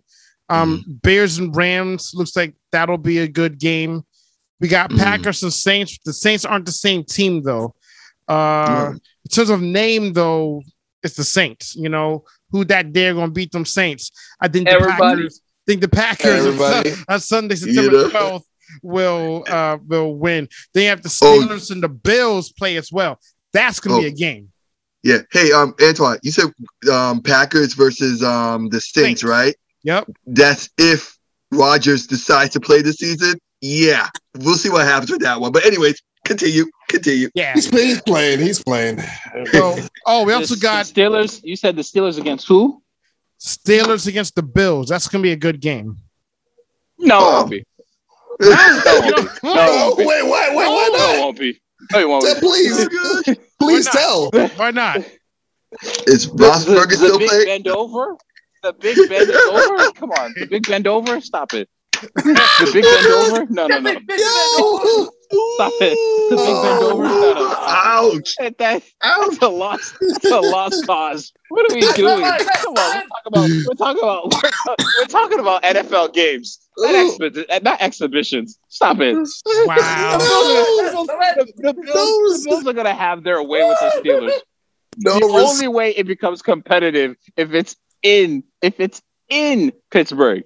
That's the only reason why. Because those yellow towels are in fact terrible. Yes, outside of that, no. No. And it's at Buffalo. It's at Buffalo. So it's at Buffalo. Oh gosh. Oh man, that game is going to be a laugher beyond belief. Wait, so no respect for Ben? Ben still don't got it no more? Ben got nothing. You know, I can outdo Ben in that position. Are you kidding me? I'll make the read and the throw. I will outdo Ben in that. Are you kidding me? Ben Roethlisberger? Like the guy who hasn't been fit since college? Stop it. What are we doing? He's 1-2. Come on, he's 1-2 soon. That's great because he had a defense and he had, a running game both years that he won. You know what he doesn't have? He had Jerome Bettis. Again, this was the second. It was the second year when he won, right? Yes. And Jerome Bettis the second year, and then he had what's his name? The second year he won. Oh shoot! I think Willie Parker, another great running back that he had that second year he won. And Santonio they tried to give the game away that game too. If you remember, Antonio Holmes was like, "Yo, I really want this championship. I'm gonna make this play in the corner of the end zone." You know? Thanks, Big Ben. I'll take it from here. What? Oh my gosh. Oh gosh! So someone's not a Steelers fan. I think we can summarize that. But what about to tell you? Ben will still make the Hall of Fame, though. He will, because the Hall of Fame is also soft. Oh, we're gonna leave that one alone. We'll leave that one alone. Let's leave that one. It's not what it used to be. Deion Sanders will tell you the same thing. There are plenty other what do you call it? There are plenty other former greats who will tell you and who are in the Hall of Fame now, like, nah, it's not what it used to be. You can get in for cupcakes and a box of cereal. Yo! Wow. That's fired. The game is different, but that's all good and dandy. That's all good and dandy. But can you show up with stats that at least allow you to be the class of your position with the numbers for a consistent period of time? And it would help if you also have a championship. Again, a la T.O. The reason why he didn't make it because the media has an effect on how he gets in. Should have been first ballot. Randy Moss without a ring, first ballot. Did he have his off-field stuff? Why? Because T.O. didn't like the media and the media wasn't a fan of T.O., but T.O. was outdoing. Like there are three wide receivers that are constantly talked about in terms of greatness being neck and neck to one another all day, every day. Randy Moss, Jerry Rice, Terrell Owens. But they're in now, right? Randy and T.O. are in right now, aren't they? Randy's in the Patriots Hall of Fame. Randy is in. Yeah. Randy is in. Jerry is in. T.O. I think is still waiting. No, I thought T.O. got. I heard T.O. got in though. No, T.O. he didn't show up for the. I think he got his. But at the end of the day, he should have been first ballot. Why did it take so long? First ballot. Yeah. He had first ballot numbers. There are guys who are in his position who shouldn't be in the Hall of Fame, but are in the Hall of Fame and don't have fraction of his numbers. And now all of a sudden, because Big Ben is big bend over and he's got 2 chips, he's gonna be in the Hall of Fame. This is sad. Yeah. At this point, let's just get the whole Powder Puff League in and see how that goes. What's happening? It's bad. He's gonna make it. Yeah. He's gonna make it to the Hall of Fame because the Hall of Fame has gotten softer. Everything is laxed. Well, they said the Basketball Hall of Fame is the softest, though. It is, of course, it's the softest. You don't need cupcakes. You just need a nickel to rub against somebody else's nickel, and you're in. Oh gosh. NFL schedule. I mean, basketball always morphs and emerges, though. That could be a whole nother episode in itself. That's it. So, especially in the Stephen Curry era. I mean, I wanted to make note one other game I think is going to be good for the first Sunday. It's going to be the Browns and the Chiefs. I think that's going to be a really good game. That'll be competitive. That's going to be competitive. That's the game. That's one. It's going to be the game of the week during the opening weekend. And more importantly, I don't know if it's equally more important, but I think it's going to be a game that's going to be a litmus test for both Cleveland and Kansas City because Kansas City was being challenged defensively by Cleveland to a degree. And if Cleveland kept running the ball instead of trying to win the game through Baker, I don't think Kansas City would be representing the AFC in the championship game. Because once thing went down, what's his name? Mahomes went down, it really should have been Cleveland's game. It really should have been. But they got away from what got them there, which is running the ball. It's true. So, like again, 07 Patriots, you got away from what got you there to the Super Bowl. And you should have helped balance instead of trying to throw the ball every two seconds. Should have balanced it. Kept the defense off. They threw on 4th and 13. Are you kidding me? Instead of kicking a field goal, that I don't even want to. But again, like I said, I bring as painful as it is, I bring it up because these are the things that teams, for whatever reason, they do when it comes down to the big stage, big moment. Do yourself a favor. The fundamental things that got you in that position, stay with them. You can add in some new wrinkles, go for it.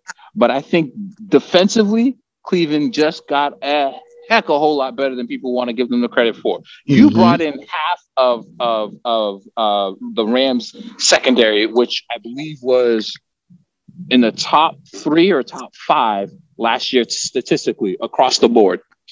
You brought in a corner and their safety. Starting corner, starting safety. You brought in both of those on top of the guys you had in Cleveland and guys who are coming from injury. Denzel Ward is coming back.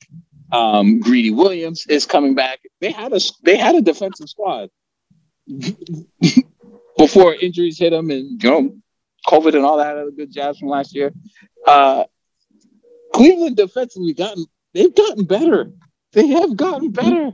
And offensively, if they can keep doing what they've been doing, and I want to see Odell back, but I need him to take less of a feed me the ball first role, and it's just, hey, whoever the open man is, in addition to them throwing to the tight end so Baker's more comfortable with a quick pass here and there and having a big, reliable target he can throw to.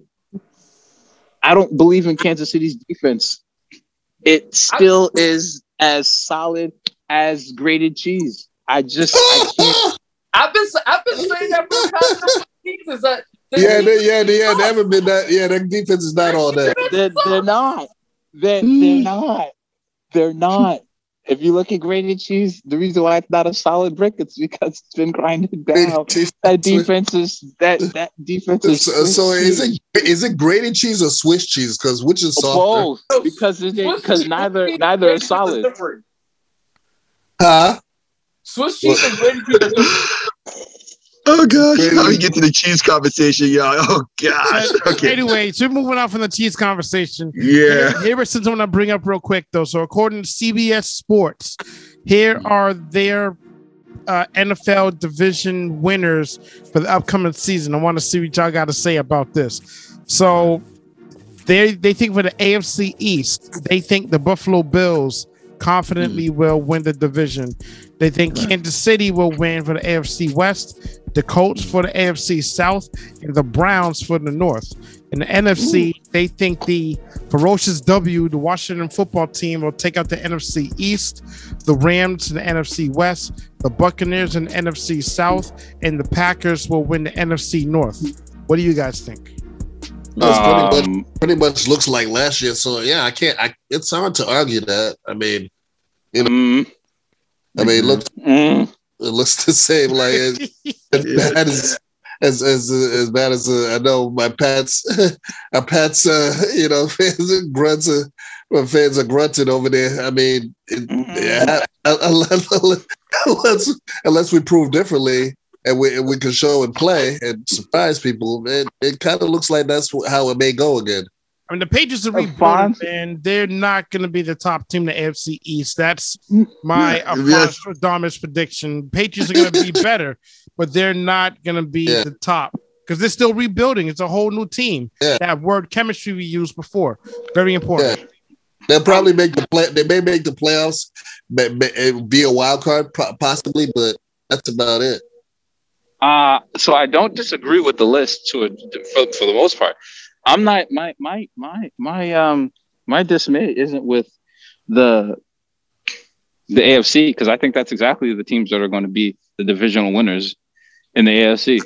I think Cleveland locks up the NFC North, the AFC North. I think Kansas City is still the class of the AFC West until Justin Herbert's team shows up as a complete team. Because Justin Herbert's the real deal. He is the real deal. Yeah, Jay, I'll even do you one better. Like you can say the same thing about Kansas City. Now, until you can throw a wrench, if you can figure out a way to shut down their offense, their defense still sucks, in my opinion. No, you're 100% right. Listen, I'm not disagreeing with that at all. Look, I'll get more through that defense than I would, through a river. That's how bad it is. But at the end of the day, offensively, they're a juggernaut. That's hard. Like you got to put up at least 32 points to show up with that team. At least 32. You can slow them down, but to really win the game, you got to put up 30 plus. You're not putting up 24 and thinking you're winning. Not against that team. Not that dude on the other side of the field. As they said about Brady. Well, they slowed him down in the Super Bowl pretty well. Yeah. Like I said, I get it. I understand, but at the same time, no, you're not doing that with Kansas City. The AFC East. Yep, the Bills are still the class of the division. Not even a question about it. Until New England, Jets, Miami shows up and shows differently, challenges differently. I don't see that happening. It's not. This is not the case. And that's going to be how that unfolds.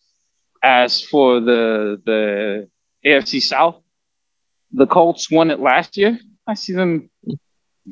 Oh wait a minute! No. Correction. Them Tennessee. Titans. They had Tennessee Colts that won last year. Yeah, they both had the same record, 11-5, but Tennessee technically won the division. But anyways,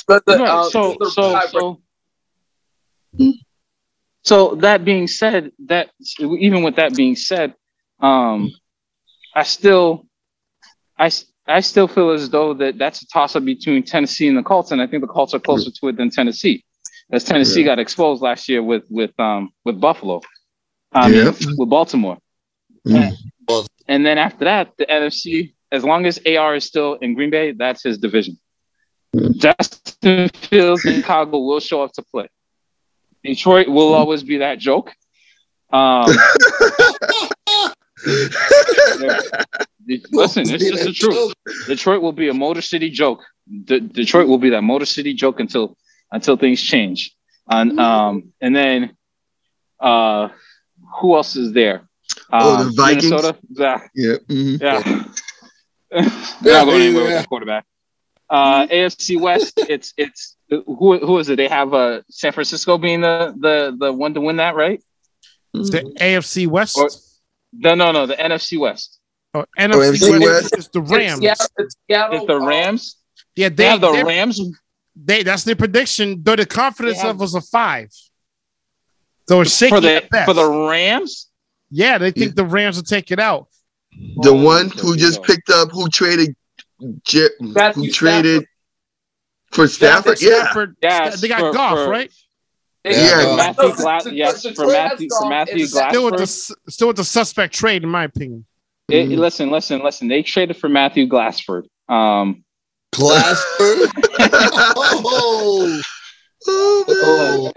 At the end of the day, the man's health is what's keeping him from being able to succeed in the NFL. The last couple of years, he's been getting hurt, nicked up, one injury after the other, and he used to be one of the most durable quarterbacks in the NFL. And between age and a lack of an offensive line, and there you go, whatever else, he's now Matthew Glassford. That's it. He was Matthew Stafford. He's definitely Matthew Glassford now. It sounds like the what was it, the Jim Everett versus Chris Everett thing with Jim Rhodes. It's like something has happened. You ceased being Matthew Stafford. You became Matthew Glassford. Exactly. That's exactly what it is. So now I'm like, okay, cool. So that's how that's gonna break down. I really honestly see the NFC West going to the San Francisco 49ers. The San Francisco 49ers were bit by injuries through the roof, and on the defensive side more than the offensive side, and they had inconsistencies on the offensive side due to the injuries. So if everybody comes back, and that's the team that is, a year removed from being in the Super Bowl, or 2 years removed from being in the Super Bowl, all of a sudden now the Rams, who haven't been in the Super Bowl in 4 years, are going to, or 3 years, are going to be now the team to beat in the NFC West. Stop it. Then we said that the NFC East was the Washington football team. A team that has no name yet is going to be the division winners because they won last year. Okay. Yeah, that's right. Their confidence level is a 5 or 4. Jokes. But who do we have winning these? If it's not that team. What happened? Who's going to be the team? 6.5 prediction. 6.5 out of a 10? Confidence level is 6.5 out of 10. It's a Washington football team taking the NFC East. Oh, my gosh. I'm almost as sick as hearing Tebow going to be a tight end. Are you kidding me? Are you kidding me? 6.5 out of a 10? That's their confidence level. So it's shaky at best. Who's their quarterback? That's right. Don't have no name for him. Okay, Antoine Samuels. The last dude retired, Smith. I forget who they picked someone up. I forget who it is. Who's this? Who you guys talking Washington about? Football team. Who should have been who they should have picked up was what's his name? Teddy Bridgewater. Mm-hmm. They didn't. Wait, who's Teddy Bridgewater with now? He's with Carolina. No, he's gone. No, Remember, he got traded, y'all. He's with the Saints now. Oh, no, not the Saints. He got traded to Denver. Denver, thank you. Yeah. You know, the quarterback carousel. Yeah. Went from the Saints to Carolina. Now he's in Denver. That being said, they don't have a quarterback. And yeah, they have a couple of offensive weapons, but who's throwing them the ball? Who's throwing them the ball? No one. Well, for who? They're a juggernaut. Washington football team. For the team with no name. They don't have a quarterback. The most important position on the field, you don't have. Okay, I can't take you seriously. And then in addition to that, the team that should have been in the playoffs facing the Bucks, which would have been a tougher out for Brady, is the New York Giants. The New York Giants will be coming out of the NFC East. It'll be close between them and the Cowgirls because it's still going to be the NFC least. It's still the NFC least because it's the NFC least, not East, NFC least. Because it's the NFC least. Still, I don't see that being one of those divisions where people are showing up and they're competing and everybody's essentially got a 10-6 record and the last week is going to determine who's in and who's out. Okay, that's not happening with the NFC list. Yeah, but the Buccaneers win over the Saints this time because the Saints don't have Drew Brees. He retired. So instead of having to be on the road, they'll be at home versus one of the teams from the NFC least. Okay, fantastic. Steve, go ahead. Go back to Washington real quick. I have the depth chart. It does not look pretty. Right now, the number one quarterback will be Ryan Fitzpatrick. Fitzmagic again. No, it's Ryan Fitzpatrick Magic. Yeah. Fitzmagic because he disappears during lunchtime. Because the thing about Ryan is that he'll play well for the first half of the season. Right. Expect to get a massive contract, and then the second half of the season, he's just trash. Yeah. That's literally his whole career. He's like Where's Waldo? In the second half, the first half of the season is great. The second half is like, what the heck? And that team is supposed to come on. All right, listen. Wait. So who do you think should win the NFC West then? If it's not the Rams? You mean the East? NFC East. You mean East? I'm going with the Cowboys / Cowgirls, but that's just me. No, but I'm saying, but Jay said that he doesn't expect. You said the Rams were listed to win the NFC West. No, the Washington football team for the NFC least. For the NFC least, it's San Fran for the West. Oh, so you think San Fran will win it? Okay. Oh yeah. Well, San Francisco is a tough team, so I mean, I had to say, they would. Listen, Kinlaw, who they drafted, but Jimmy Garoppolo has to be healthy too. He's not been healthy. Listen. Even a half Jimmy Garoppolo is better than what they got for play last year out of the quarterbacks that were available. That's fair to say. If I can at least get an 80% Jimmy Garoppolo, that's going to be 800% better than what I got from Nicky Mullins and the other guy. I don't even know his name, so he's just going to be the other guy. It's going to be much better than that of which I've been getting for a quarterback play. And then defensively, I get Nick Bosa back. I get Kinlaw back. I get George Kittle back. I get a healthy Brandon Samuel Debo. Brandon Ayuk is still there. They just drafted another wide receiver there. The running backs are all coming back healthy. The offensive line is going to be healthy. I'm sorry. Injuries rashed that team to a point in place where they were nearly irrelevant. And they were still putting teams on notice and beating them. You mean to tell me now all of a sudden, now they get healthier, they're supposed to be worse? They're 2 years removed from the Super Bowl. The last Super Bowl we watched with Kansas City in it was facing who? 49ers. The Super Bowl after that was against the Bucks. So if the 49ers come back healthy like they were Super Bowl year, and that defense is back to health like it was that Super Bowl year. You know what wins championships still? Defense. Defense. Go ask San Francisco. I'm not San Francisco. Go ask Atlanta. Go ask LA Rams. Again, just the teams against New England. Go ask Seattle. Even though they kind of shoot themselves in the foot on that one.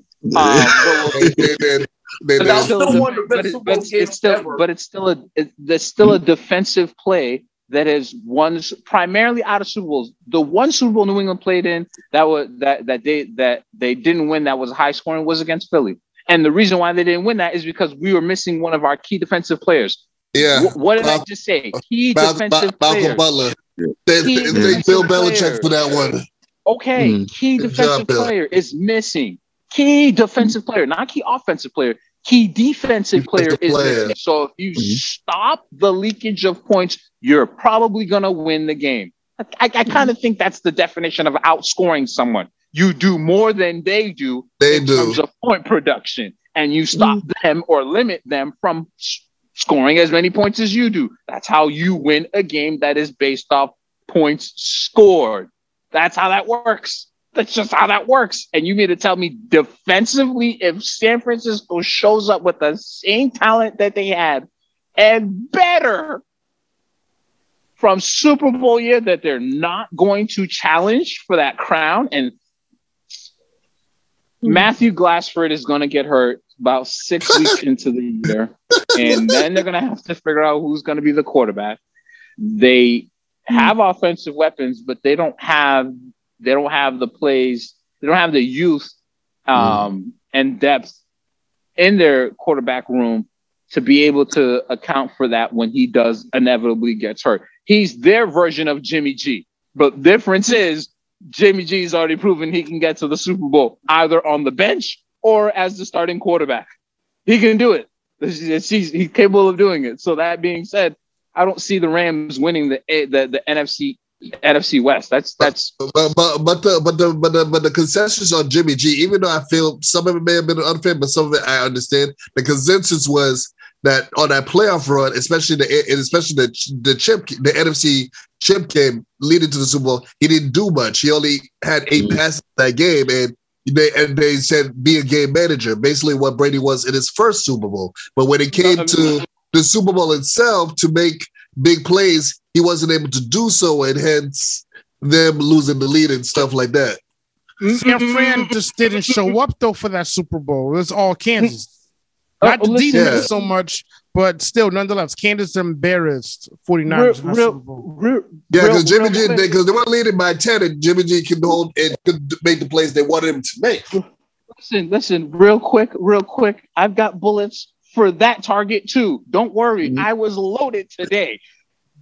Tom Brady didn't play that much better in the AFC Championship against the Jaguars. You know what? What helped with that? Defensive stops, and then he executed accordingly. So he didn't have the great day. He had himself a Jimmy Garoppolo day in the AFC Championship game. That led to the Super Bowl.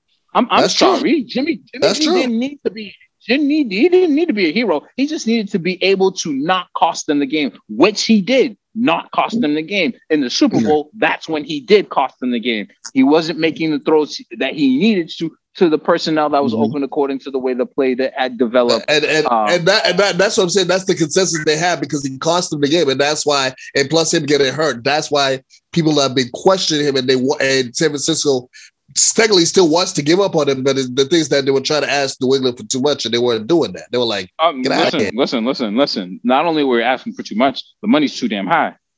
Yeah, you can't be paying this money. You can't be paying so damn high, like 20-something million. So 20-something million, like a year annually, and they were trying to get a first round for the first round. You want 2 first rounds and a possible second for him while we're also eating that kind of money? Get out of here. And plus, we only gave you up for a second. So you know what I'm saying? You're gonna try to sell me on my ex? I know her. Stop it. Right. Max. It's like at least you couldn't even do me a solid to give me that second back. You're like, exactly. Like yeah. Talk. At least if anything, eat some of the money I'll give you another second, and you give me a third round pick, and we can call it even. You're not going to do that. You're going to try to take away my first of this year, of first next year, and I got to eat the money. Okay, it's like how desperate. And I know, I'm like suckers written on my forehead. Like, you must think we're really desperate, even if we are. We're not going to show that to you. Like, what? Like, I'm starving, but I'm not going to sit there and complain to you about my hunger, knowing that you're the only person who's got food in the room. No, that's crazy. That's now I'm completely subject to whatever you want to do. I'm not doing that. Get out of here. That's just bananas to me. It's like, please, it's like putting yourself in a slave contract deal. It's like, please, no, you're the only one. Please, like sound like a sound. And they'll treat you. He'll treat you for the champion. People will treat you how you allow them to. Let me say that again. People will treat you by what you allow them to treat you. So if you allow them to treat you like a chump, they're gonna treat you for the chump that you are. Period. Actually, right, yo, let's land this plane. Is it fair to say that the NFL season's gonna be very interesting this year, especially having fans back, and pretty much the whole of the NFL is gonna be back. Are we still like capacity limits as cricket? Is there capacity limits? Depends on the state. Like I know with there's a pay-per-view coming up for a certain wrestling federation. They're gonna have full capacity in Florida. So Florida, because talking like down south or other places where the numbers of the I call it bear bug aren't as high anymore. They're going back to full everything. Other places where the numbers are still high, or at least they're fluctuating, everything's dropping in general, at least in many parts of the United States. Praise for India and other places like that. But in the U.S., we're slowly coming out of this thing. Praise God. But yeah, certain places will have full capacity, but it's a state by state, city by city basis. Yeah, because like the Red Sox talking about August 1st. The easiest way of looking at it real quick, if it's a state that's beyond the Mason-Dixon line, they're probably going to be full capacity. If it's a state above the Mason-Dixon line and there's a major NFL team there, they're going to be limited capacity. For whatever reason, the South doesn't believe that, this is still a problem. COVID is still a problem, so they're just going willy-nilly. Yeah, that's why the Texas Rangers had a full capacity opening day for baseball. Makes no sense. Yeah, it's still going to be. I've been saying this at least spring 2022. I think we'll be fully out of this. Just from my studies historically, it takes about 2 to 3 years to come out of these things. So, but just saying. But there are lower numbers there, but there is, I think, because there are lower numbers in the South than up north. It does have to do with the weather still. It's still a virus. They still function the same. This one is interesting, but we'll leave that alone. So, this has been another episode of the All Pro Rules Sports Show. This is Triple. It's your boy Red. Steve. And Jonathan, a.k.a. formerly Achilles, I guess at this point. Yeah. We're gonna work on a radio name. Don't worry about it. I'm thinking about it. Hey, do you have to mention the one with starts with the A over there? I mean, do we have to mention him? Just maybe not. Ponstradamus. Oh gosh. Ponstradamus. Even predictions come true. Until next time, y'all. All right. Peace. Peace. Peace.